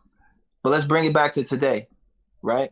There's a lot of people who caught COVID-19 who didn't know that they had diabetes, right? Right. They didn't know that they had a compromised immune system. Right. It took coronavirus to cause their body, which was maintaining. The immune system was maintaining. Remember, diabetes is an autoimmune disease. Yeah. Your body was maintaining the homeostasis required to keep diabetes at bay. Yeah. When you get coronavirus, now that your immune system is paying attention to this new thing, that old thing that you always had but didn't know you had. Yeah. Now, while the attention of the immune system is over here, it's going crazy. So you get people who already had these things but were never diagnosed. Why were they never diagnosed? Because the public health system, right? Whatever, black disenfranchisement, bad bedside manner, them just not wanting to come to terms with the fact. Never going tested for it. People don't go to the hospital at all. Yeah. Right? So you had a bunch of people, because of COVID, all kinds of things and pre-existing conditions started to flare up. Yeah. And, right? Understand, most of us has viruses in us right now. Yes. All kinds, right? People who've never been vaccinated, right? All kinds of viruses in them from certain food, certain interactions that they have. But the viruses don't express themselves because your immune system is able to keep the clamps down because you got the virus in a dose, a small enough dose that it wasn't enough to trigger the disease itself to express itself. Yeah. Right. But enough to kind of stay below the radar and for your immune system to kind of take care of and handle, versus if a nigga just sneezed all in your face and licked you on the mouth, right, you would have a full dose, right? But because you kind of trained and got one particle of this and it was, just there, but it's not enough to express itself, right? Yeah. So you got folks going into certain situations like catching COVID-19, not realizing that they themselves had these conditions. And COVID created an environment in their body for those conditions to express themselves fully. Okay. So response initially to what you just said was my money is on that you had folks who had already had it. And even to this point, there's folks who have Guillain-Barré disease who are not supposed to get vaccinated. Okay. They have it. They may not have it to the point where it's crippling or it's to a point where it makes them inactive or whatever. Yeah. But if they have a history of that, they're not supposed to get vaccinated. Yeah. Right? So that's my take on it. So, you have had it, receive that vaccine, right? And whether it was a live vaccine or whatever the situation may be, and it had action, right? And it took the attention of the immune system to focus on building antibodies to fight this. And now it's taken away from maintaining whatever this is, which is what your immune system is supposed to do. It's supposed to keep you in homeostasis, right? Right. Not, no, maybe, yeah. So when your immune system, that other things that it was keeping suppressed, now let loose. Well, my problem with that is Guillain-Barré is about paralysis. So had the person previously had this, I'm sure they would have known because they'd be paralyzed. Right. But it's the vaccine that triggered this paralysis in these people. Okay. So what is that? What are you saying? That there's a link between autoimmune disease and the administration of vaccines. Okay. Okay. Good. I'm glad you're with me on that. No, I don't agree with you, but I'm with you. I just kind of explained what that situation would look like. But again, to create that that the vaccine gave them Guillain-Barré disease is different. It triggered a reaction in their body. What you're saying is when they received the vaccine, it triggered a reaction in their body to manifest that inherent Guillain-Barré disease. Because they want injected. The way you're placing it is you're saying that. No, I get what you're saying. What I just said was correct, right? And that they were injecting people with Guillain-Barré disease. No. When you say I'm going through your logic, right? Your logic. Decisions, right? Now I'm going through your logic. I like your logic. Your logic sounds great, right? So what you're saying is that the Gilbert disease is inherent within the person. They receive this vaccination, and something in the immune system triggers Gilbert disease and says, "Hey, look, you're paralyzed now," right? Yes. To which I would say, well, maybe we shouldn't get everybody a vaccine until we understand what they have in their body. Exactly. Okay. All right. Beautiful. I'm with you on this. And the vaccine companies say the same thing. Okay. It's part of when you come in and they give you a checklist and they say, do you have this? Do you have that? Do you have this? Do you have that? And if you say, yes, I have this, they won't give you a vaccine. Right. This is new though. This is new though. No, this isn't new. Oh, this isn't new. No, none of this is new. Like, okay. There's a certain level of, with the big pharma companies that are supposedly the devil, right? They actually have like, if you have this, do not take this. Right. Or if you have this, take this, but make sure you take this too. Right. So I guess everybody should go in and get tested for inherent autoimmune diseases since the vaccines could trigger it. Yeah. Good. Yeah. This is great information. We're finding middle ground here. It's very basic health information that people don't do. Right. So most people don't know what's going on in their bodies. Right. And for the most part, again, I'll say this, for the most part, nobody's being injected, right, with the disease that they say the vaccine is causing. Understand that? So nobody's injecting people with autism. Nobody's injecting people with Guillain disease. Nobody's people with XYZ, right? No, I think I believe what the argument is that the vaccines are skipping a major part of the immune system, right? The vaccines go directly to the adaptive system and skips over the innate and interferon system. And it's going out of order, right? Because that's exactly what the vaccine does. It goes straight to the adaptive immune system. Well, that's somewhat of the model of the immune system that the vaccine industry is predicated upon is basically a two-piece model. You have the innate immune system and the adaptive immune system. Right. Some things that they don't take into consideration is something like the gut-brain axis, where the gut communicates with the brain and so on and so forth. Right. They're not compensated for things like the lymphatic system. So they're going off this very basic linear model of the immune system, where the immune system is actually way more intricate than that. And there's a lot of different pieces that are moving. Well, maybe. Right, that's a big assumption to say. What's maybe? To say that specialists and scientists and researchers and doctors and physiologists and people who are intimately connected to studying the immune system and all of its parts and the consequences and things like that, to say that they're only operating off two aspects of the body is a little. The vaccine industry is operating off of that immune system model. I don't buy that. I don't buy that the vaccine industry, which is made up of doctors and scientists and researchers and specialists and in collaboration with universities, as we can see even with COVID-19, is being at Oxford University and different, there's aspects to it which isn't just a dude in a suit walking in the lab. Yeah, I mean, you got like University of Cali Davis makes millions off of vaccines. So yeah, I mean, there's an incentive for the universities to be involved. But those universities, it isn't like the janitor that's in there mixing it up. It's an actual researcher who probably is at the university because he or she teaches virology. Sure. Like there isn't like just some random business dude leaving a business meeting going into the lab. No, absolutely not. So, I don't believe that that's the case. It sounds cool that they're only operating off two aspects of the immune system. All right. Well, let's stick to the main point that I was trying to say was the fact that the vaccine goes directly to the adaptive part of the immune system, right? So it skips over the innate system and the interferon system. And that is what the so-called anti-vaxxers are predicating their stance on. They're saying that this is what's causing autoimmune disease because you're entering the immune system out of order.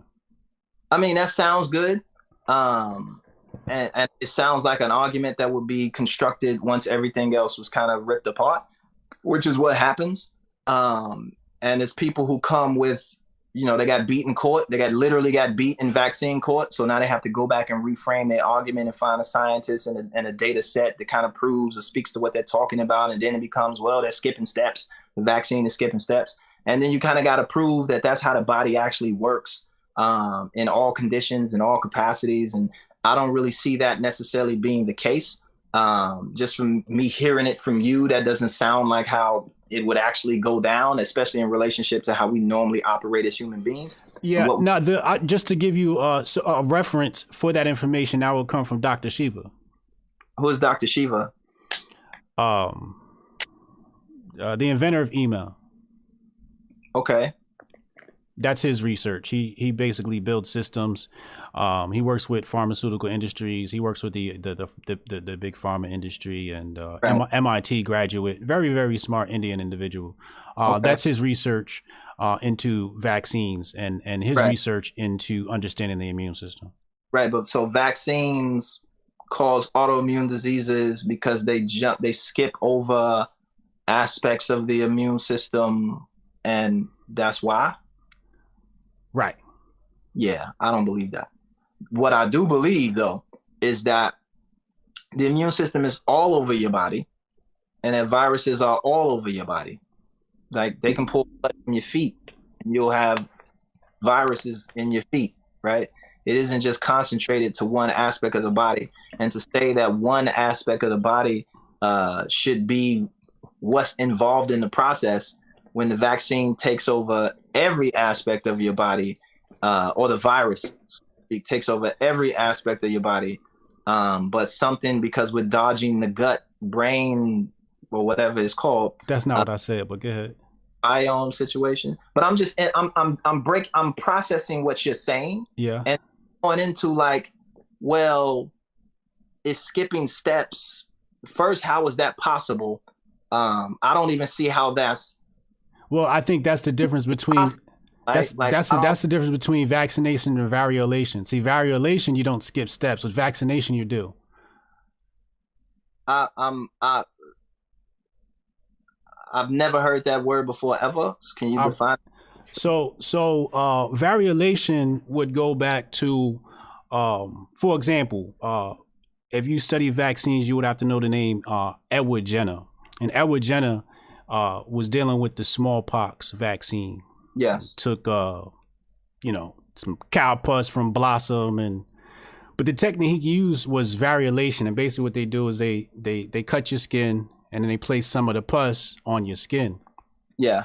It's not as intrusive as, say, a vaccination. So the process between variolation, which is very ancient, this is what they practiced in India and Asia, variolation, Europe creates vaccination. Wait. Versus injection? Versus vaccination, yes. Okay, so those are the same thing.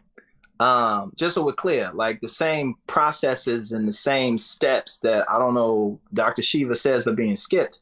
Anything you induce into the bloodstream or into the muscle, into the tissue is the same thing, right? Maybe for an injection. No. It's the you see, the difference is with Edward Jenner is he's taking a piece of this cow pus because he found out that, you can treat smallpox with the cowpox, right? Who milk the cows.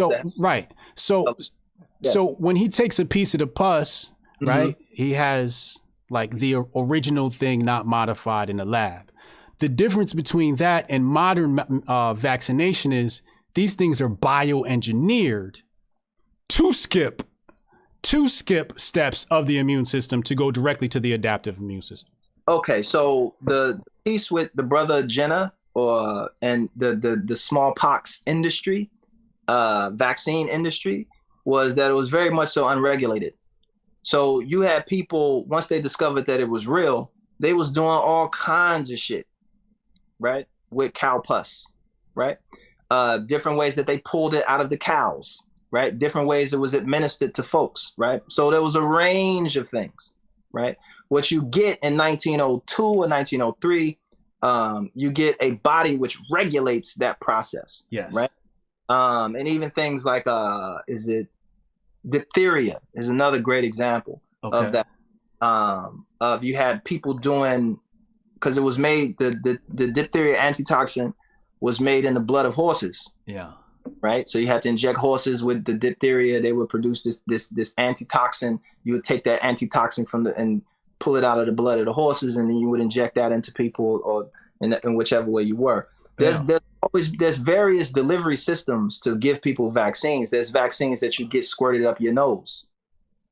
Right. You can do vaccine where you can get it and it floats. That was one of the origins. Yeah. Right. So there's various ways, but at the end of the day, it's all about getting those things into your body, right, in the most effective manner. And again, even if it is skipping steps, like you said, or like Dr. Shiva says, even if it's still skipping steps, it works.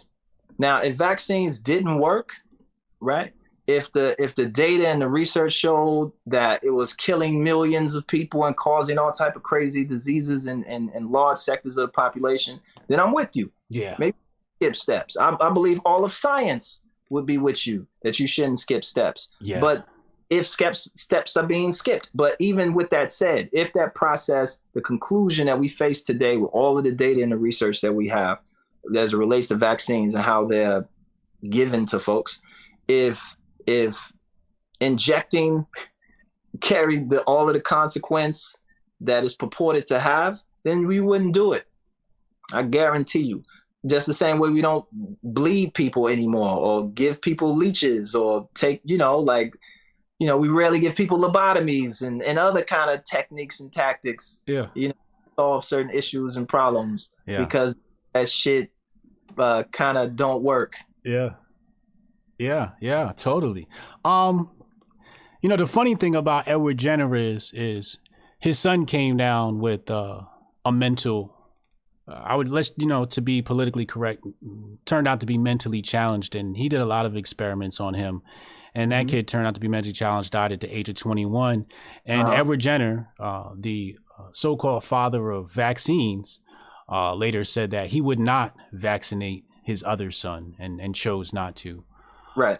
So I just found that to be. What else happened with Edward Jenner is that when people found out what he did, he was ostracized from the community. Yes. I'm a monster. They said what he was doing was terrible. Right.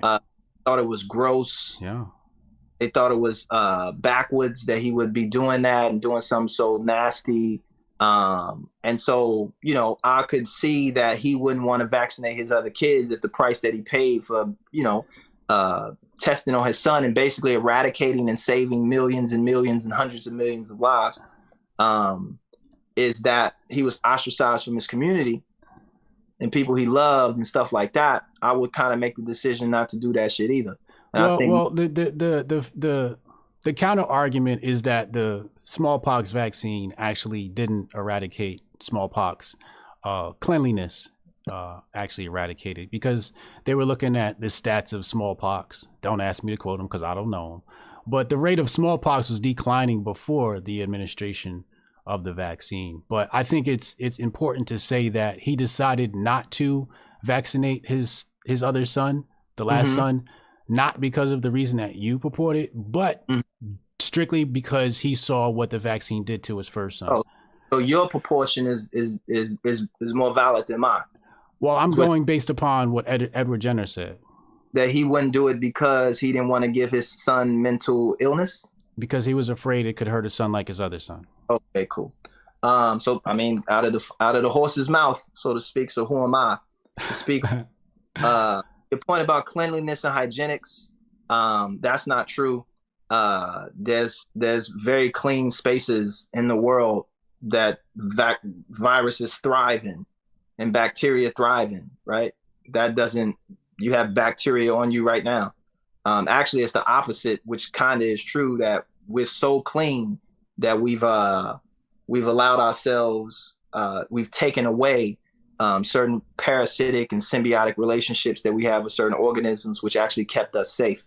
That's one of the reasons why they say that the vaccine, potentially the virus in Africa, isn't as spreading as heavily, because they're so related to other pathogens and kind of unhygienic spaces, as we want to use a Western term to kind of project onto these people. I don't necessarily say that, but people actually believe that because children aren't as dirty as they used to be, that they actually are more susceptible to more diseases and more issues, and that because of that, now more than ever, you need vaccines to take the place of that dirtiness that they would normally catch if they were just out there in the field. But at the same time, too, millions and millions and millions and millions and millions and hundreds of millions of kids were able to live full, complete lives. You're saying that we should have been more exposed because of the work of Dr. Edward Jenner and others who sacrificed and did the things that they did.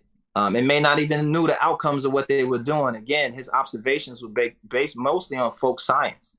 He just noticed that the women who milked cows who had cowpox didn't develop smallpox. Right. Noticed, right? Now, again, he's operating in the 1700s, a period of time where, like you said, it was a dirty time, right? People didn't even take baths because they thought water was dangerous, right? Yes. There's all kinds of other things that were happening in the 1700s that people did or did not do. And I could go as far as to say, like, yes, maybe the smallpox situation gave his son mental illness, but I can give you 100 other things that were going down in the 1700s, which also may have gave his son mental illness. But since he wasn't necessarily a scientist or a clinician with any real type of laboratory, moxie, maybe he didn't know that there was other things that were going on. But again, like I said, the good doctor out of his mouth spoke that was his reason. So it seemed like you just made a case for us not to be locked down. You said we've entered a time period where we are too clean and we need to be exposed to some of these things to build an immunity, but you're pro lockdown. So it seems like those two things compete, those two thoughts compete with each other. Am I incorrect in that statement? Correct me if I'm wrong. Well, because first, we're not locked down. No, no. I said you were pro lockdown. I didn't say we are locked down. I said you were pro lockdown, but you made a case that we should be exposed to some of these particles. Again, so first and correct, we're not locked down. So whether I'm pro or against, there is no lockdown. First, there's that. I didn't say we were locked down. But you should have, right? But I didn't. I said Lupe. I'll repeat it again. Lupe is pro lockdown, right? To your point, right? There needs to be a certain level of controlled exposure, which is what vaccines do. Now, I remind you what I just said, right? That vaccines take the place of that exposure, and vaccines are very much so controlled, right? And what that is and the amounts that you're exposed to, right? Now, I don't believe that that's necessarily the case, that you need to go just jump in the goddamn East River butt naked, right? With an open wound, right? To vaccinate, protect yourself from the ills of New York City. Yeah. I would never do that. In somewhat of a controlled environment and a controlled situation, you will be exposed to it. And it's best for you to be exposed to it in a space where it's a vaccine versus being just nakedly exposed to coronavirus, just going out there and jumping on a train because you're tired of staying in the house. Yeah. And right now, there is no vaccine to take. Right. So there is no control to take. So in the meantime, where there is no controlled exposure, right, you should stay your ass at the crib if you don't need to go out. Okay. That's what I'm saying. Right. So some things you spoke about in response to COVID-19 were like social distance, wear a mask, and stay your ass in the house, right?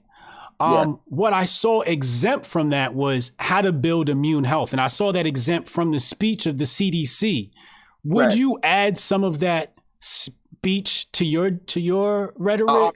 Already did. Okay, so that's beautiful. One of the key things that I was pushing and what people were noticing, and this has sort of kind of just being studied, but I think people were more focused on the vaccine versus treatments or building up the immune system. I think people know what you need to do to kind of keep your immune system. Don't drink motor oil, my guy.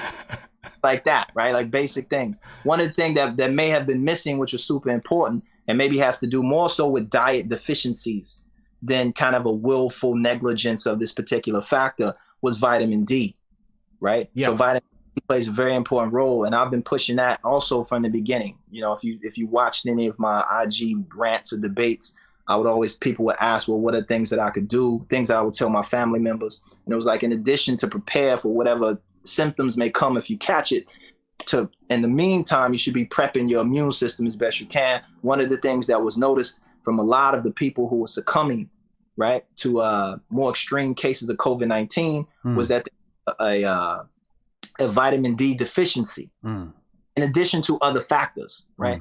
And so there's a study being done right now to see how deeply the role of vitamin D plays in kind of the immune system and what deficiencies and things like that are. So telling people to just take vitamin D if you can get the opportunity safely to go and get out into the sun, understanding that because of your melanin and the darkness of your skin, you actually produce vitamin D slower than, say, a white person, right? So you would need to stay out a little bit longer. But in the meantime, that's somewhat unsafe. Get your hands on some vitamin D supplements and stuff like that, or eat foods rich in vitamin D, whichever way you choose to kind of take it, et cetera, like that. One of the reasons why I think that we have that deficiency is on part because and responsible for certain people, Black people, being somewhat lactose intolerant.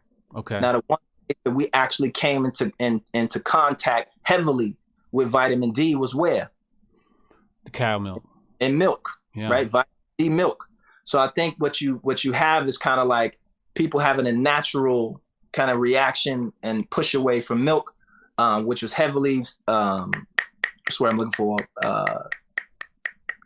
fortified with vitamin D and other vitamins. And since Black people couldn't drink that to the degree that other people maybe could, also you add in the vegan kind of movement aspect to it, kind of demonizing milk. So that's another force to kind of push them away. I think the lactose intolerance is more of the case for that. And when you remove that from the diet, there's no real replacement of a real solid, strong, consistent source of bioavailable vitamin D. Kind of see a lot of those disparities in the extreme cases of kind of COVID-19 in the Black community. So so I'm glad you brought up a lot of that stuff, right? Because, I was speaking to Sister Samaya about this autism thing, and she said that Black boys are 100, after vaccination is 160% or 300%. People have all types of numbers. You know how the anti-vax community goes. But the funny thing is, when we talk about vaccine comes from the Latin term vacca, which means cow, right? And one of the ingredients in many of these vaccines is cow. So when you make that link between like the rhetoric you just purported about how cows and stuff ain't good for Black people, and then you take cows and you put them in a vaccine and you give them to Black people, and it affects us way more. Can you start to see a link between how vaccines could adversely affect Black people disproportionately as compared to white folks? No, that's a wild stretch. I appreciate the imagination. Bring me back together. Yeah. They're lactose intolerant. I didn't say milk. I didn't say you're talking about lactate, right? Which comes from. There's milk and milk products that don't have lactose in them, right? Right. Comfort is what people mostly shy away from. It isn't necessarily some type of immune. We might not even be aware of what's happening on a cellular level in our relationship to dairy, which I'm sure some vegans can speak to deeply. But I'm just people might not drink it because it makes their stomach hurt, gives them bowel movements. I stopped drinking it because it was giving me very serious pains in my back. And this was when I was 10, 11 years old. When that lactose intolerance, that kind of autoimmune disease situation started to kind of kick on me, right? And now I drink lactose, and I even space out how much milk I drink from time to time, but I still indulge in that and vitamin D and other things. So the piece about that is that I don't think that there's lactose in the parts of the animals that are used in the vaccine. It isn't like they're chopping up a steak and putting the steak in the vaccine. It isn't like they're pouring a gallon of milk in there with the vaccine and mixing it up like it's a milkshake. That's not how that works. And again, sometimes what you're maybe talking about in terms of a vaccine, in terms of where a byproduct will be needed, was mostly from the fats that are needed to kind of coat the vaccine in, so it's able to have a relationship and make a connection to the cells, because they speak in lipids. Lipids speak to other lipids, right? So lipids are fats. You a smart nigga. Yeah, I'm real smart. So there's certain animal byproducts which I needed. And this is true in supplements, right? This is true in pill form, right? This is true in all kinds of delivery systems to get something into your body, right? Gel coatings and stuff like that. And there's kosher gel coatings. There are things that are microbial gel coatings. Everything doesn't have to come from an animal source. But even with that said, I do not think at all that the animal byproducts that are being used, maybe to coat a vaccine in some type of fat or add it in some type of additive, or where in which the vaccine is being developed. So say like a chicken egg or something like that.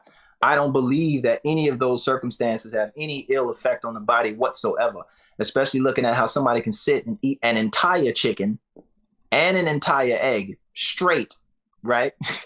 And the only adverse effect that they may have is they got to take a shit the next day. So I don't believe in the amount. That's a little bit different. I mean, at digesting food and injecting, I think what we're talking about here is casein protein, right? Casein protein is the problem here, and some doctors, especially like the vegan community, blame casein protein for the destruction of bones. They're saying that casein protein is actually pulling calcium from the bones in order to. And scientifically, that may be true. Again, I don't want to just beat down on any community's points of view. And there's a lot of smart people. I'm smart. I'm sure there's smart vegans. And what we can do is sometimes look at one aspect of a element or a ingredient, and it may, in certain circumstances, cause that to happen, right? That casein protein, let's give it devil's advocate. Yeah. Casein protein may pull calcium out of certain bones, but maybe in certain laboratory conditions, or maybe in certain situations. Can you prove that in the human body? How would you be able to prove that? Are we measuring bone density? But in what way are we measuring bone density? Are we isolating someone to a complete casein protein diet? Or is it the way that casein protein is interacting with all the other aspects of the body and being broken down and digested? So I think it's a little bit more complicated, and it's always been more complicated, even in science, to isolate the effects of one specific piece, right? One specific piece in relationship to the totality. Now, I know what you're thinking, but Lupe, what about the vaccines and the one specific piece? Even if science understands vaccines totally, right? So don't the play about, but what about the casein? I'm not saying that that's true or not, but I also know that the vegan community has an agenda, right? And they have a very profit-driven agenda, right? About demonizing certain things which don't necessarily need to be demonized. So I can sell you some seaweed. I'm straight on the seaweed. I eat seaweed. I eat a lot of Japanese food, so I consume a lot of seaweed on that. Listen, I don't want you to get, as we leave here, I don't want you to get one thing confused about me. Okay. Right? Is that I'm very health conscious, right? Oh, I know. I know. I understand the benefit of certain things, and I understand the deficit of certain things. But I also like to eat hot flaming Cheetos, right? Facts. And as much as you want to send me seaweed and sea moss and Dr. Sebi in the jungle mixing up food, I'm going to be sitting there watching with a bag of Cheetos in my hand, right? Now, I'm not going to eat 30 bags of Cheetos. I might not finish that whole bag, but I am going to indulge, as most people will. And that's a part of being free. Yeah. So some vegans and freedom-loving folks, you can be free as you want, except in your own kitchen. Yeah. Right? You more worried about what I'm doing with my kids and my vaccines in my body, right? Or you want me to go protest with you, or you want me to go shout down the machine with you and have this revolution, but you won't let me eat this fucking cheeseburger though. You telling me I'm all kinds of piece of shit and I'm working for the white because I went to McDonald's, right? Yeah. Like that has to be very dogmatic. Very dogmatic. My problem. Just embrace it all. Yeah. Everything, right? Everything that you do ain't right. Yeah. Right? There's consequences even to your Bitcoin piece. There's some consequences to that shit. It's a whole lot. And there's people that are going to suffer behind that shit. Yep. So with that said, and I talk about those things on Bitcoin. I'm one of those dark horses outcasts who be like, yo, y'all sure y'all all in on this shit? So you right to that effect. Right. So I'm not here to demonize anybody. I'm not here to fill the world with untruths. Yeah. I'm not here to kind of play with facts and figures to promote some type of agenda or sell you some type of product. which I feel that the brother you wanted me to do definitely is about. And I know DMR Herbs. Jehudi, Ma'at Ra. He's got a wonderful herbal supplement website. I know a lot of people like that. My mother knows a lot of people. My mother comes from that community, right? My mother sat in the presence of Dr. Sebi, and everybody that was around that nigga was like, this nigga is a charlatan. Okay. Right? So even in that community of holistic and wellness and this, that, and the third, is brothers with profit-seeking intentions that will take advantage of their own people. Yeah. Right? Get people away from treatments that will actually help them and be effective for the sake of power and their bottom line to run their websites and do their conferences and their talks and write their books and all that bullshit. And it's like, brother, that's fine. Just own it. But at the same time, too, don't get so upset and out of pocket that a brother like me would challenge that. So right? my question is then, if the vegan community and the Dr. Sebis of the world and the other, so-called charlatans in the world are not exempt from being susceptible to the greed that sometimes comes with capitalism, can't we also say that the vaccine and big pharma industry is also subject to that same greed of capitalism where they could be profit driven as well? But you say that though. It isn't like, can you say that? That's what you and people say all the time. Okay, cool. So we agree on that. So we agree that there's that potential that they could be profit driven. Yeah. But what people don't say, which is what I said about your brother on Twitter today, is that you doing the same thing you're accusing them of. Your treatments and your supplements cost more than they shit. You're not giving it away. If they're supposed to have, if you're accusing Big Pharma, right, of not having the people's best interests in mind because they overprice things, they overcharge things, they do X, Y, Z. Hold up now, Lupe. You just walked into a weird argument right now. But if you turn around and you doing this, your pills on your site cost more than theirs, you doing the same thing. And look, I think there's a difference between the natural pills and synthetic. I mean, we got to understand that you got to understand that the medical industry creates synthetic versions of plants. And he's taking you directly to the source and giving you plants. He's selling you nature, whereas they're selling you synthetic. Here we go. They're selling you fake. He's selling you real. I wouldn't mind paying a premium to go directly to God's source. Fine, but peep game though. Everything on this planet is from God. There's nothing that is artificial on this planet that isn't a merger of other non-artificial natural things on this planet. The vaccine is unnatural. So here we go. Here we go with that. You ready? It's a synthetic version of other elements. It's ready, not naturally occurring. I'm ready. Okay. Go ahead. My bad. Go ahead. Okay. So why would they need to do synthetic? So they can mass produce it. Okay. Why would they need to do that? To make money. Okay. My point of view is thus. I'm all good with the natural piece. If you can get it natural, knock yourself out. If you can go and find the trees that make the acylic acid, that make aspirin, and you could grate it and grind it up and get it in the right proportions and the right conditions and keep it stable so it doesn't rot. So you're not actually eating bad shit as you take an aspirin with all type of fungus and mold and all type of shit on it, right? If you can do that, I'm with you. Fine. With mushrooms, minerals, salts, all that shit, right? You fly to the Himalayas and start ecking out a cave and transport it back and use all type of flights and frequent flyer miles and all that shit. I'm with you, B. With you. Okay. Most people can't do that. Okay? Most people can't do that. If you try to produce enough of any substance naturally, right? Naturally occurring. That means that you waited for the tree to grow. You waited for the flower to blossom, right? You planted it. The weeds didn't eat it. The storm didn't knock the tree over. Yeah. Fire didn't burn it down. All this happened, naturally occurring things. If you're able to maintain that and produce in mass the quantity needed to meet the demand of the people suffering on the other side, I'm with you. Yeah. Nobody can do that. That's why synthetic versions, which focus on very specific aspects of a particular natural thing, are fantastic. I have no problem with them. Here's the other kicker behind that. Everything has effects. There's no such things as side effects. Yeah. Everything has an effect. That's all. It's just an effect. Yeah. So sometimes those very natural treatments, they have effects, right? They have very serious effects for some people, right? Allergic reactions, other things that occur, acne, you know, taking these supplements and these vitamins and these minerals that your body has never ever come into contact with. So now as your body is trying to figure out what the fuck to do with this brand new shit you just gave me out the jungle, I'm getting all shit and I'm hearing and all that shit, right?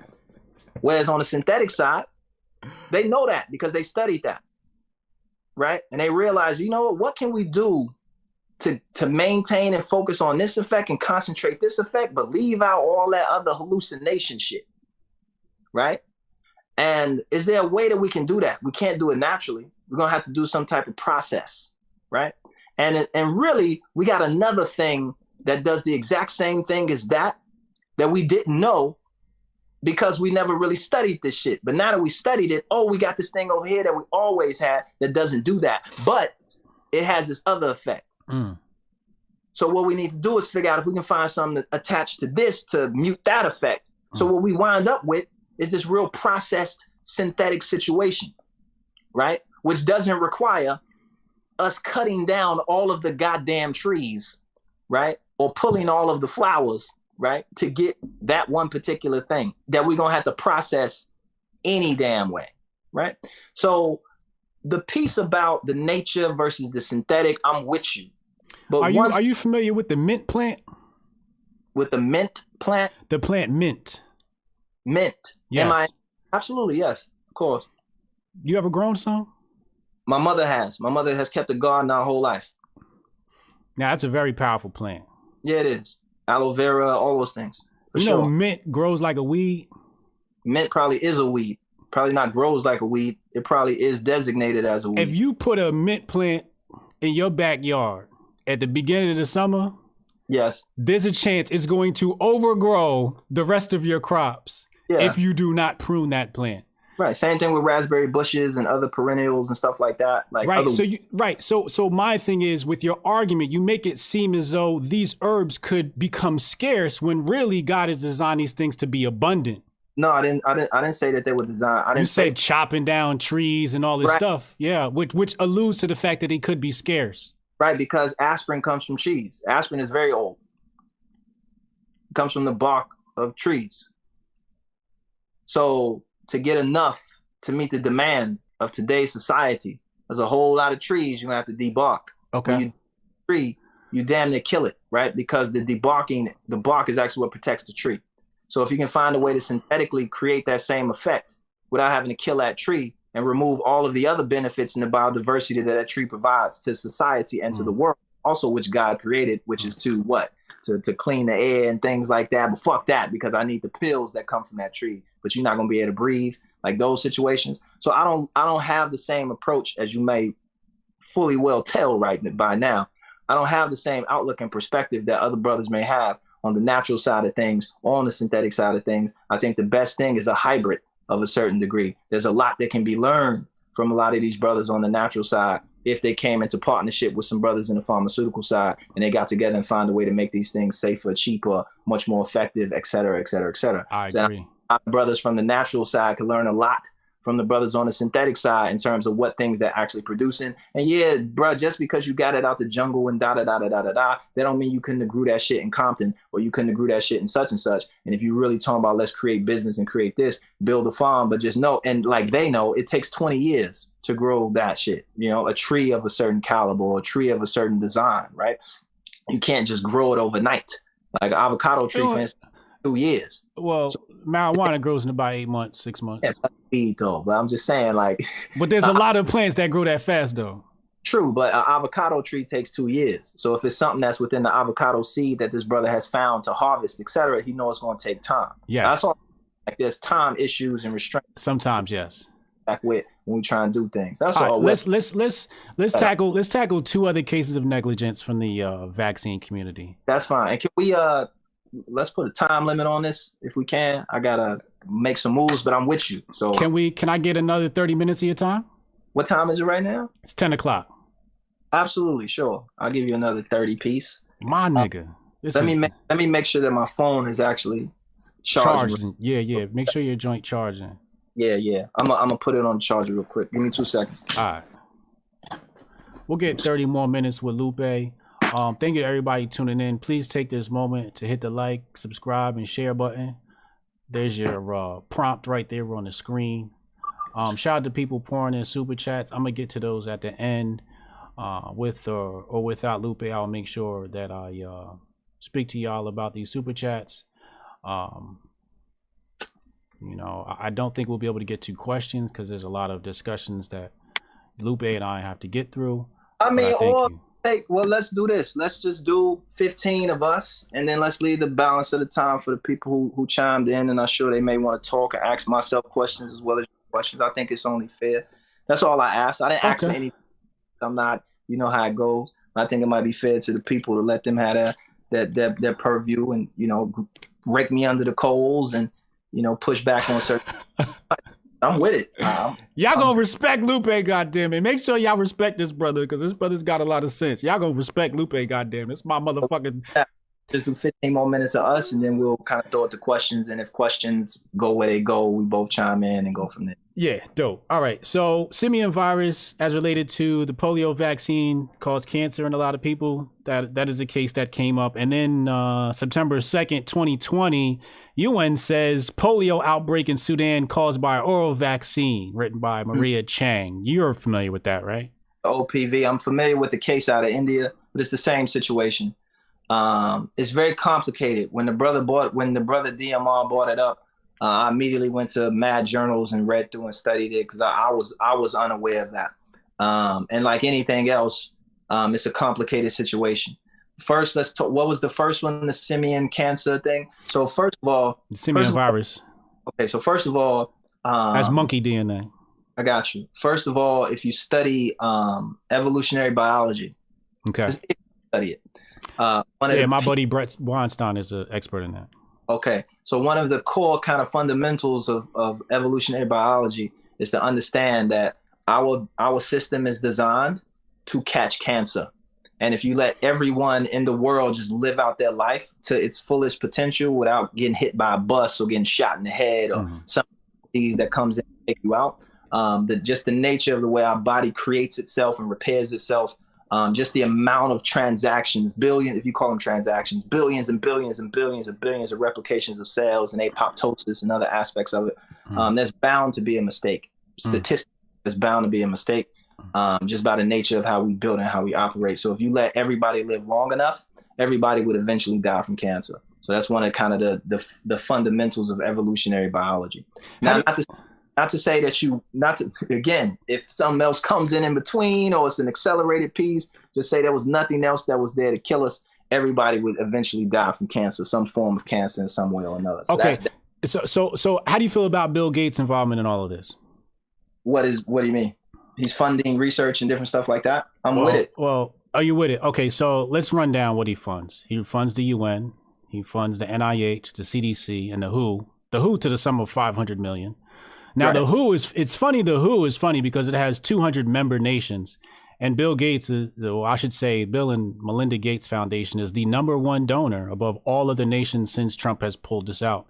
The other funny thing that comes from this funding of the Gates Foundation. Hold on, let me just finish this.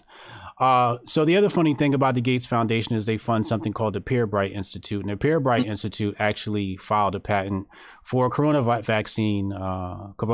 vaccine that can be used in humans. And that was in July 23rd, 2015. I still got more on him. He also funds. Hold on now. I got more.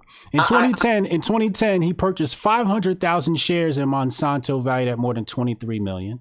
Right. And then the other thing that's funny about the Gates Foundation is they pledged $375 million for family planning with the goal of providing contraception to 120 million women across the world, which is headed up by his wife. This is like population control type things, right?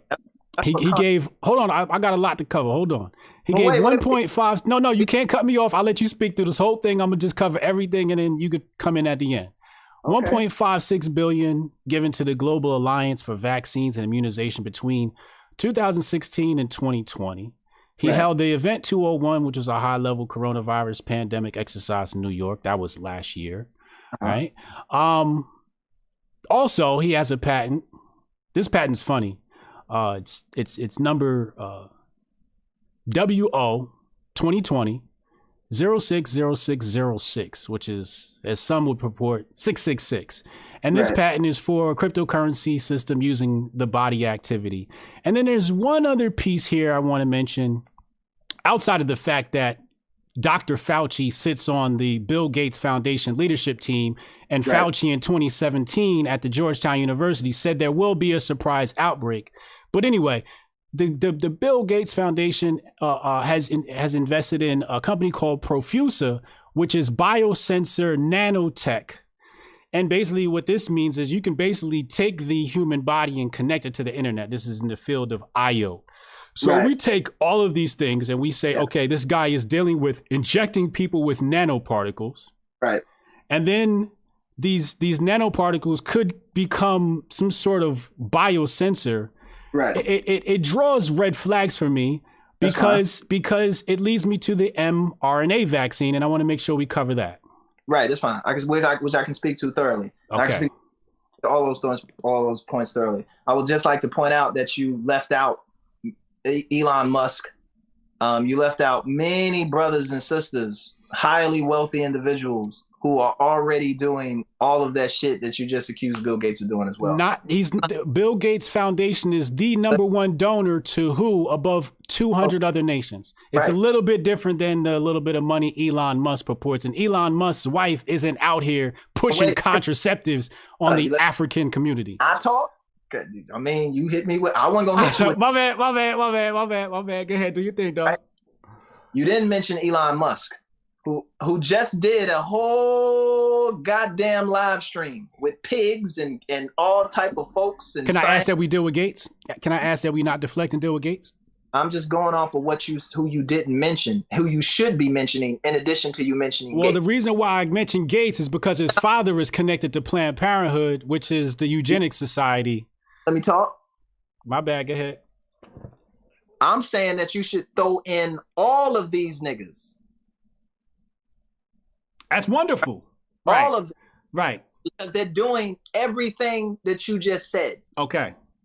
Here's Bill Gates. We just keep it on Bill. Keep it on Billy. Okay? Okay? Bill Gates is one of the richest men in the world. Yes. He, without giving anything to anyone, is worth more than the GDP of probably 30 or 40% of all those countries on that list. Yes. Right? By himself. So it's not a big deal that he would give more money than all of those countries. Here's the other kick about what the amount of money that people actually donate to the WHO, right? It's not that much. 5 million here, 20 million here, such and such here, right? So it's not that hard to believe that a man who's worth $50 billion can slide them 500 million, especially when the statement and kind of the foundational principles of the Gates Foundation is to fight disease in this world, right? To work on overpopulation. He's never said that he's not against population control. Right. That's clear, right? A condom is population control. So yes. All you dick niggas out there slapping on magnums, you're participating in population control. Busting a nut in the bitch's face is population control, man. I just want to make it real for niggas. Okay? So I apologize to sisters who've been on the chat and it's been very cordial and civil, but I want to bring you clearly what population control looks like and something that you do every day. Yeah. When you off and you bust inside of a napkin or a paper towel, that's population control. You're controlling the population, right? Because you're not doing, you're busting your nuts inside of a coffee cup, right? Which is nasty and you shouldn't do that. So he has never said that he wasn't for that. Correct. There are entire countries whose whole goal is to maintain the population because where it is, or to decrease it because they don't have enough resources, or they see those kids who are filling up all those orphanages getting fucked over and cannon foddered and being used as slaves to dig out diamond mines in that lovely little continent of Africa that you love to talk about. What's happening to those babies when they being born? Where they going? Those child soldiers. Where are they parents? Right? We're also not going to talk about how the Catholic Church, right, is also about is not about population control. It has a heavy grip in some of the most impoverished countries in the world, which demonizes and bans any type of population control, even if you have 10 kids that you can't feed, right? Making you susceptible to cartels, to use them as mules and all type of other shit that happens with kids when their parents can't take care of them and they're forced to live in the streets. I've been in Manila and I've seen it. It is a very terrible childhood to kind of live when your parents don't know how to take care of you because there's 9 of y'all. Yeah. Now, understand something. It's been governments that have had the China 2 policy, one-child policy has been in effect for a long time. China has one of the largest and growing populations on the face of this planet because they have so many people. You see them exploiting Africa in a certain way. Not everyone, but to a certain degree. They have to rely to feed their population, which means at the expense of your people and on your continent, which is also my people and my continent. So Bill Gates, in addition to doing all the shit that you said, which he's never denied and will say with a smile on his face to you, he'll say he that said it. Face, right? Yeah, He's not, we got the clips. But he also says, here's what, have you ever seen the life of a child when their parents don't take care of them, right? A child that they had because they were a part of a church who banned contraception in any format. Ain't no busting nuts on your white face. Right? Ain't no slapping on no Magnum and bra every time and you leaving it in. Right? And you're going to have that kid. I know you ain't got enough food to feed yourself, but you're going to find God and Jesus and Yoruba and all these different mystical entities is going to find a way to feed your child. But that's not what happens because those places also have some of the highest infant mortality rates in the world. And you find brothers like Bill Gates also financing programs, which I am a part of, right? Financing programs that fight child malnutrition in Africa. Those kids who were born, who now need to be fed. He's also funding that. So he's also increasing and improving the lives of those young African brothers and sisters as well. I know that for 100 facts, right? So I know it for 100 facts. So, I mean, you doing the hand wave thing, but I'm just telling you what I've seen and done with my own 2 hands. I don't want to diverge into that tangent. I think the problem here with Bill Gates is the fact that he comes from a lineage. All Bill Gates. This is all Bill Gates. I want to, but I mean the problem with Bill Gates is his lineage, right? Eugenics. Come on, let's talk about eugenics. Yeah, his father sat on the board of what? Yes, he did. He sat on the eugenics board, right? You know who else practices eugenics? Who? Everybody. Yes, everybody. Everybody practices eugenics. Everyone on the face of this planet practices eugenics, right? You looking for the best mate possible, right? You telling the old girl that you busted nutty in who was ugly earlier, like, girl, you better go and get an abortion. That's population control and eugenics. Right? Because you really just want the fucker. You ain't wanted to get pregnant though. Right? Because she really the side piece. Yeah. You got your lovely, light-skinned, long-haired situation that you're going to have them beautiful mixed babies. That's eugenics. So I'm talking through you to all the brothers who watching this. Right. Who know what I'm talking about. Because you seen the mixed kids and how they beautiful they look, and that's what you want. Nigga, that's eugenics. Yeah. Right? You're not picking the sister based off, I'm picking this sister because she ugly than a motherfucker. You ugly than a motherfucker. But guess what? She rich. Right? Her parents, she's the dog, she's the princess 16 degrees away from the throne of some African situation. So you're gonna wipe up, you know, she look like a goddamn bag of pretzels, but you gonna roll with it, right? Because you want those other cultural aspects that come along with eugenics as well, which is all part of the eugenics package, brother. Can we talk about the mRNA vaccine? We surely can. So, I mean, huh? What the M stand for? I don't know. Damn, Jack, how you gonna bring up stuff you don't even know what the M stand for? I know. Damn, it's fucked up. I don't know. You're gonna educate us though. You finna try and talk about something you don't even know what it means. Damn, that's a problem. Right? Yeah. I'm here. Good thing Lupe here. Good thing Lupe here. Listen, because boy, don't he know. Yeah. What about it? What's your problems with it? What is the M and mRNA stand for? RNA. Huh? RNA. Messenger. RNA. Oh, okay. Ribonucleic acid. Indeed. Okay. What does it do? What does it do?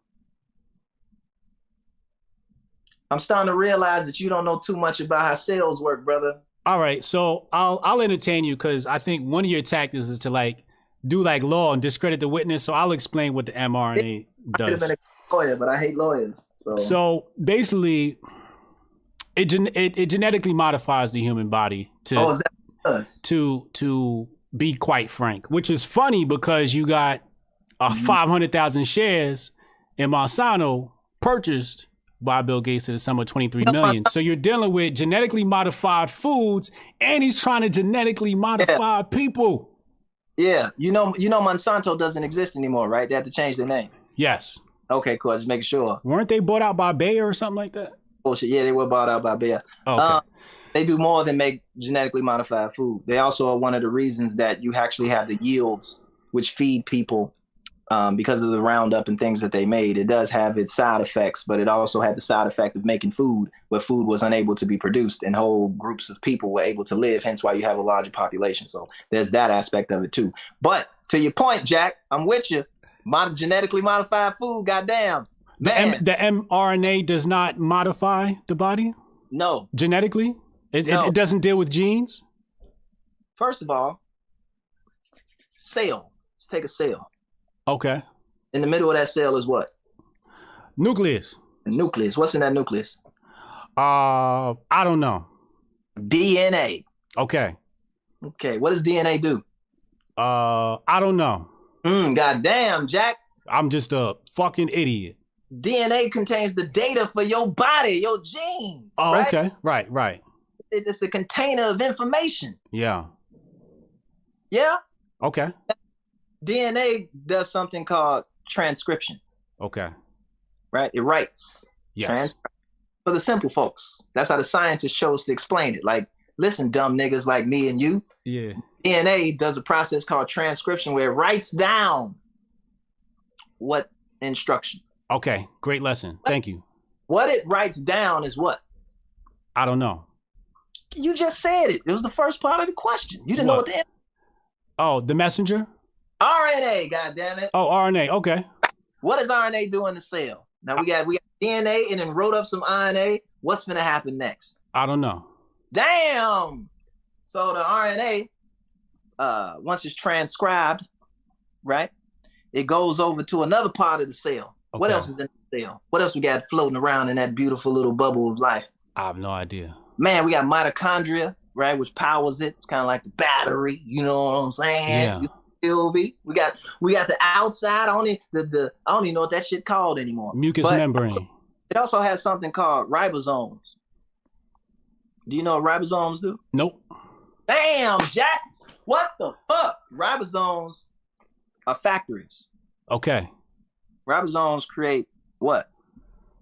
They make something. What do they make? Protein. I don't know. My man, proteins. They make proteins. How do they know what type of protein to make? The DNA tells them. No. The RNA tells them. There we go. The RNA, the messenger RNA. That's why that M is important. Okay. Because it's a messenger. Right. Right? It goes and tells the ribosome what to make. Okay. Okay? Right. It's on the DNA. Okay. You understand? Right. Creates proteins, like you said. Mm-hmm. What are those proteins used for, man? Production. Oh, man. They the building blocks of what? Life. Life, my G. Big ass muscles. Yeah. You know what I'm saying? Big old big juicy motherfuckers, right? I'm just happy because this is coming to an end and I'm about to eat. So my body's like, let's eat, nigga. I got a joint waiting for me. I can't wait.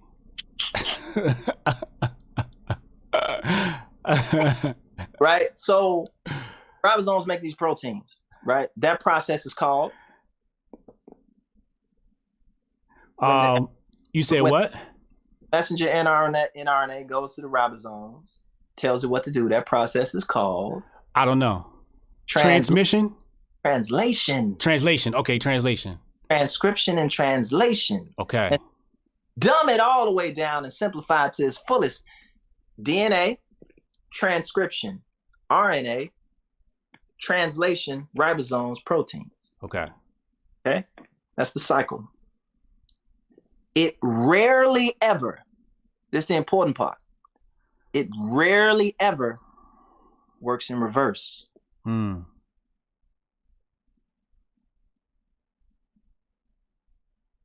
Okay? I see where you're going with this. Okay. It rarely ever. I didn't say never. Rarely ever. That the one, because I'm not whole on extremes like that. I always leave a little bit of room, right? But it rarely 0.00000000000000000000000000000000000000000000000000000000000000000000000000000000000000000000000000000 ever happens in reverse under any conditions. Okay. Right? It is very hard in that process to change DNA like that. Messenger RNA doesn't have that power. Okay. DNA. Now, you can have radiation, which breaks apart DNA, which will wind up also destroying the cell, which will also wind up destroying you. Right? So that happens, right? There are things such as mutations and things of that nature that occur. And that more so deals with the RNA than it deals with the DNA, right? Because the RNA is all these different variations. If you take the coronavirus, for example, the coronavirus has how many different types of RNA in it? That's a question. It's not rhetorical. Wait, say it again? The coronavirus has how many different kinds of RNA in it? I don't know, 14, maybe 13, maybe 12, but some around there, right? Like okay. Big. Each of those RNAs, because it doesn't have DNA. Ain't that crazy? Viruses don't have DNA. All they are RNA. They're just packages of instructions. Right. Because that's all RNA is. It's just do something to tell the ribosomes, which create the proteins, what type of protein to make. Okay. Right? So when the virus gets into your body and itself into your cell, what it does is dump its RNA or specific kinds of RNA into your cell to go into, to fight with, not even fight with your RNA, right? But to just hijack the translation process. Okay. And then it starts to speak because the ribosome's going to do whatever the fuck whoever tell it to do, right? And it's going to tell that ribosome to create more of me. Create more proteins, which create more of me. Yeah. So I can run this motherfucker now. The Carter belongs to me. You feel me? Shotgun to your throat, big fat naked nigga. Yeah. Go ahead, clean off. Right? This Carter is mine. So CMB. So that's what that process is. It rarely ever happens in reverse. A messenger RNA vaccine contains just that. It contains no live virus. It contains no weakened live virus. Here's another word, adjuvants. Adjuvants. Adjuvants is everything else. Now it does contain adjuvants, those things like the aluminums and stuff like that. Mercury and so forth, right? But there's no mercury. Mercury is not really there anymore. But it's also the mercury that was there. It was the amount of that you would get would be the same amount of mercury that you would get in a can of tuna. But then also it was a different kind of mercury that the body would easily dissolve and break down. So there's that. But guess what? That shit not even in the vaccines no more. So you ain't got to worry about that. Because people were so afraid after that autism report, because they was like, I'm not taking vaccines at all if that thimerosal and all that other shit is in there. The vaccine companies took that shit all the way out. Also understand that a lot of those adjuvants, they actually occur during the making of the vaccine, right? So when the vaccine is in the petri dish being made and they need to keep it safe from things like tetanus, which was one of the problems with I think the diphtheria or even the smallpox vaccine, was that in the conditions in which it was created, it still is an organic substance. So other organic substances would love to eat on it. So you would have all type of other pathogens and bacteria that would invade the vaccine and the making process of it and fuck it all up. And kids were actually dying from tetanus because tetanus had found a way to infect the vaccine itself, and people injected that shit not knowing that that's what had took place. Right. So regulating that process again of regulating, which came in 1902, 1903, to put certain adjuvants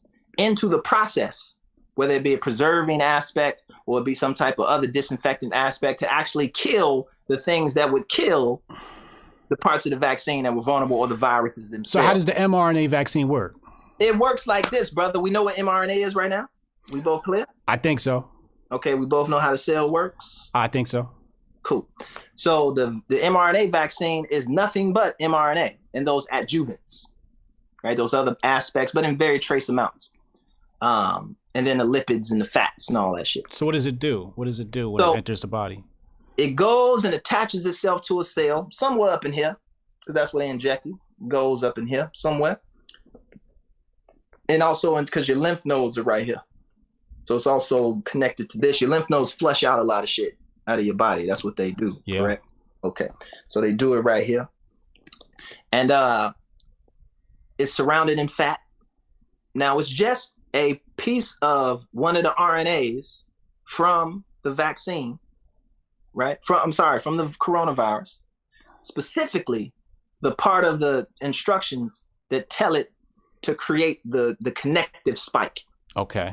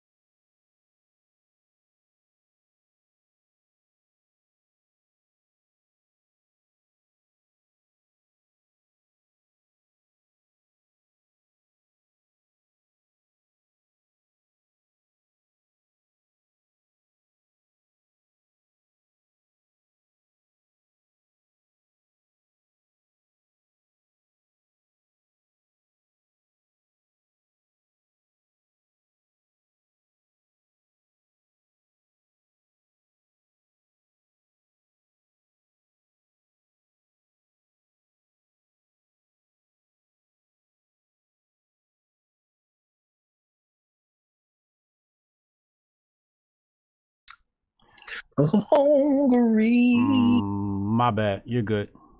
Oh, should good. be Hold back on.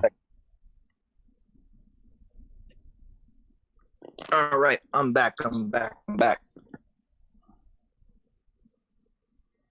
What did I leave off? Telling me how the mRNA vaccine works. Right. So it will create on those particular cells that spike piece, that spike expression. Yeah. And the body will recognize that piece is a foreign invader. It will attack and destroy it. Mm-hmm. And it will create memory cells, which will create T cells and killer cells and lymphocytes and all the other pieces and parts of the immune system, which I don't have a full, complete categorization and dictionary of. And your body will learn that the next time that you see this, kill it. And that is how mRNA vaccines work. They do not change the DNA whatsoever. Okay, yeah, we good. Audio's good. All right, so we're basically out of time now. I know we don't have time to get to the chat, because I want you to go eat. Jehudi just wanted me to ask. I promised him I'd ask. He said he wanted to debate you.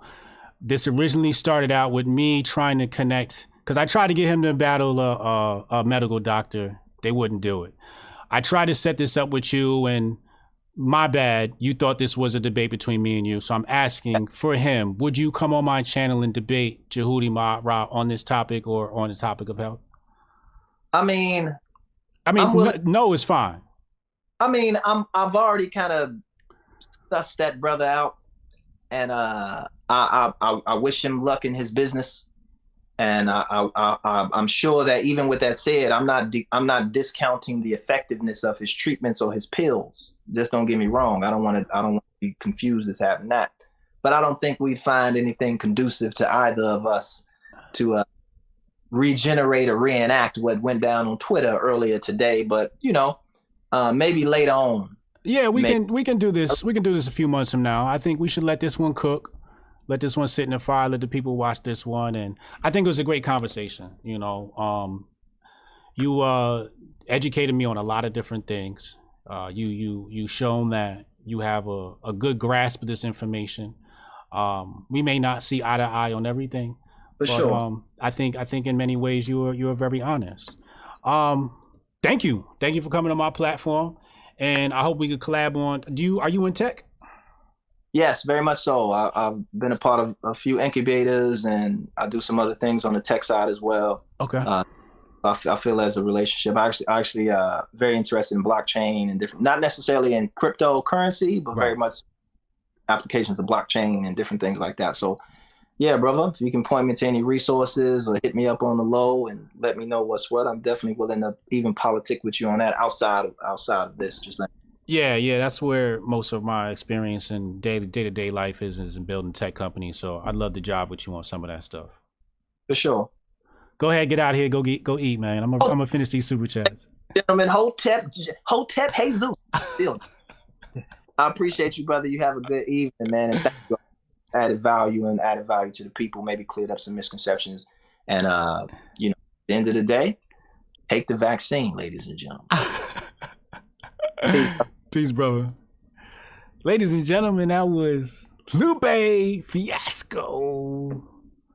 I like that guy. I really like Lupe. I gotta be honest. I've always enjoyed his music. Let me read the super chats. $5 super chat from Anthony Bailey. He said, you better push that Vax the hell up out of here. Anthony Bailey ain't going for it. Joshua Hurley, he said, this is going to be legendary. Weed and Night Snow, please give Lupe a come on, man. Gavin McGinnis, not the Gavin McGinnis some of you may know. He said, thank you for talking about grifters and grifter season. Them grifters, Republican grifters doesn't matter. Hilarious, but a serious red pill. Mecca Fowler said, why would you be so quick to take the first version? Yeah, I agree. I definitely ain't taken it at all, but definitely at the first version. I wouldn't even buy the first version of the PlayStation. Power Gray, $5 super chat. Thank you. BTC Bear, $2. He said, Fiasco works for, not going to say that. Fudge Mayo. What about India with so many vaccines for the people that most new viruses and diseases are already immune? Good point. Lauren, literally, this is why we shouldn't listen to celebrities. What up, Lauren? That's my homegirl right there. Nori Mercedes. Wow, I thought he would be smarter. I think he was smart, to be fair. Bobby asked, what do you think about the mRNA vaccine? The vaccine alters your DNA to produce antibodies. I believe Fiasco says it doesn't do that because RNA rarely writes over DNA. And I'll leave that up to people to research and pick that apart. The stream says, everybody is different. Every vax does the same. Yeah. DG, thank you. Ramona Brown, this is eerily similar to Obama going to Flint. Ramona Brown, please end this. Chase Farley, Lupe is giving me autism right now. Lawsuit incoming. Be nice, yo. Kevin Griffin, corporations shouldn't make medicine and poison, conflict of interest. Then they hold the country hostage. If you can't handle the lawsuits, make a better product. In a free market, someone will pick up the slack. Uterit, so glad I listened to Gucci Mane growing up. These conscious rappers be talking in circles just to be deep and make no sense. He's an agent Burr. Aiken Ogunro. Lupe took word salad 101. Demazaja, what up, Halima? She said FDA approved for drugs 12 years. HPs were concerned about how fast vaccine is ready. Comment, Lupe. Black people in this realm want to thrive, not survive. 504 boy for 8. Varies. Salute to both of you. You're it, man. Lupe for the streets. He gone. SMH. Sad Trump voice. What up, Ken Thoreau? He said, Hotep, thank you. Dimazaja said, parents who don't know how to control their kids, uncool. You got kids. Black kids are at risk in public school. Social workers want black parents for their kids. We are sampling the healthcare. Who are you really advocating for? Shaka Shakur, bring back pre-debate Lupe. Waste of Talent Podcast. Shout out to Waste of Talent Podcast. Make sure you guys go listen to Waste of Talent Podcast. Drew Mitchell said, man, Lupe is a vaccine worshiper, yo, but that doesn't matter. Government just needs to not take away people's choice. Dimas Aja said, dudes in a suit get the patient and take research in Africa. Give black people hope by trying on them. Pull out when FDA approval is done. Black McGraw. The Harsh Reality Podcast. On behalf of Chicagoans, please accept this donation as an apology for this clone Lupe splitting nonsense and making us look bad. I think he made you guys look good. I wouldn't say that. Waste of Talent Podcast said, Lupe, go kick push that vaccine somewhere else. You ain't slick. Your new name is Redacted Ricky. Chase Farley, $2 for Lupe Vision because that motherfucker lost. BK Standard said, I'm disappointed in Lupe. Waste of Talent Podcast. Chi-Town, hold this out. Jay Weezy's World said, Lupe, grift of incredible. Aiken old gun, Lupe on crack. Waste of Talent Podcast, Lupe is the big pharma Colin Kaepernick. Oh, shit. Y'all got jokes. Jay Weezy World. We aren't in a controlled exposure now. F out of here. Ramona Brown. It's I'm getting to the end of these super chats. It's beginning to look a lot like Griffmas. It's beginning to look a lot like Griffmas. We got to do a remix. Chase Frawley. I never seen a man argue against himself so much. Anthony Zavaro said melanin blocks sunlight, which turns cholesterol in your skin into vitamin D. Tonic Warner has quinine, which is natural hydroxychloroquine, vitamin C and zinc. I don't think I should have said that. Paul Lovato, thank you. Cassius Cam said, things I trust more than vax. Joe Biden's memory. Bill Gates' intentions. A Christine Blasey Ford allegation. Hunter Biden search history. Sean King's 23 and me. Cassius Cam. Yo, we gotta, sketch therapy. We gotta do Griffmas shirts. You're right. We gotta do Griffmas shirts. Christina Gomez.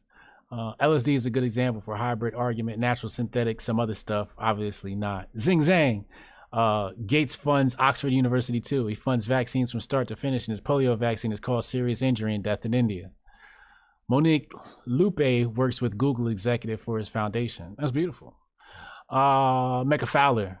Get Lupe's stance on this. Storing your vaccination records under your skin. Google this. MIT News study strong vaccine history under skin. Yeah, I think you're referring to the tattoo. There's some sort of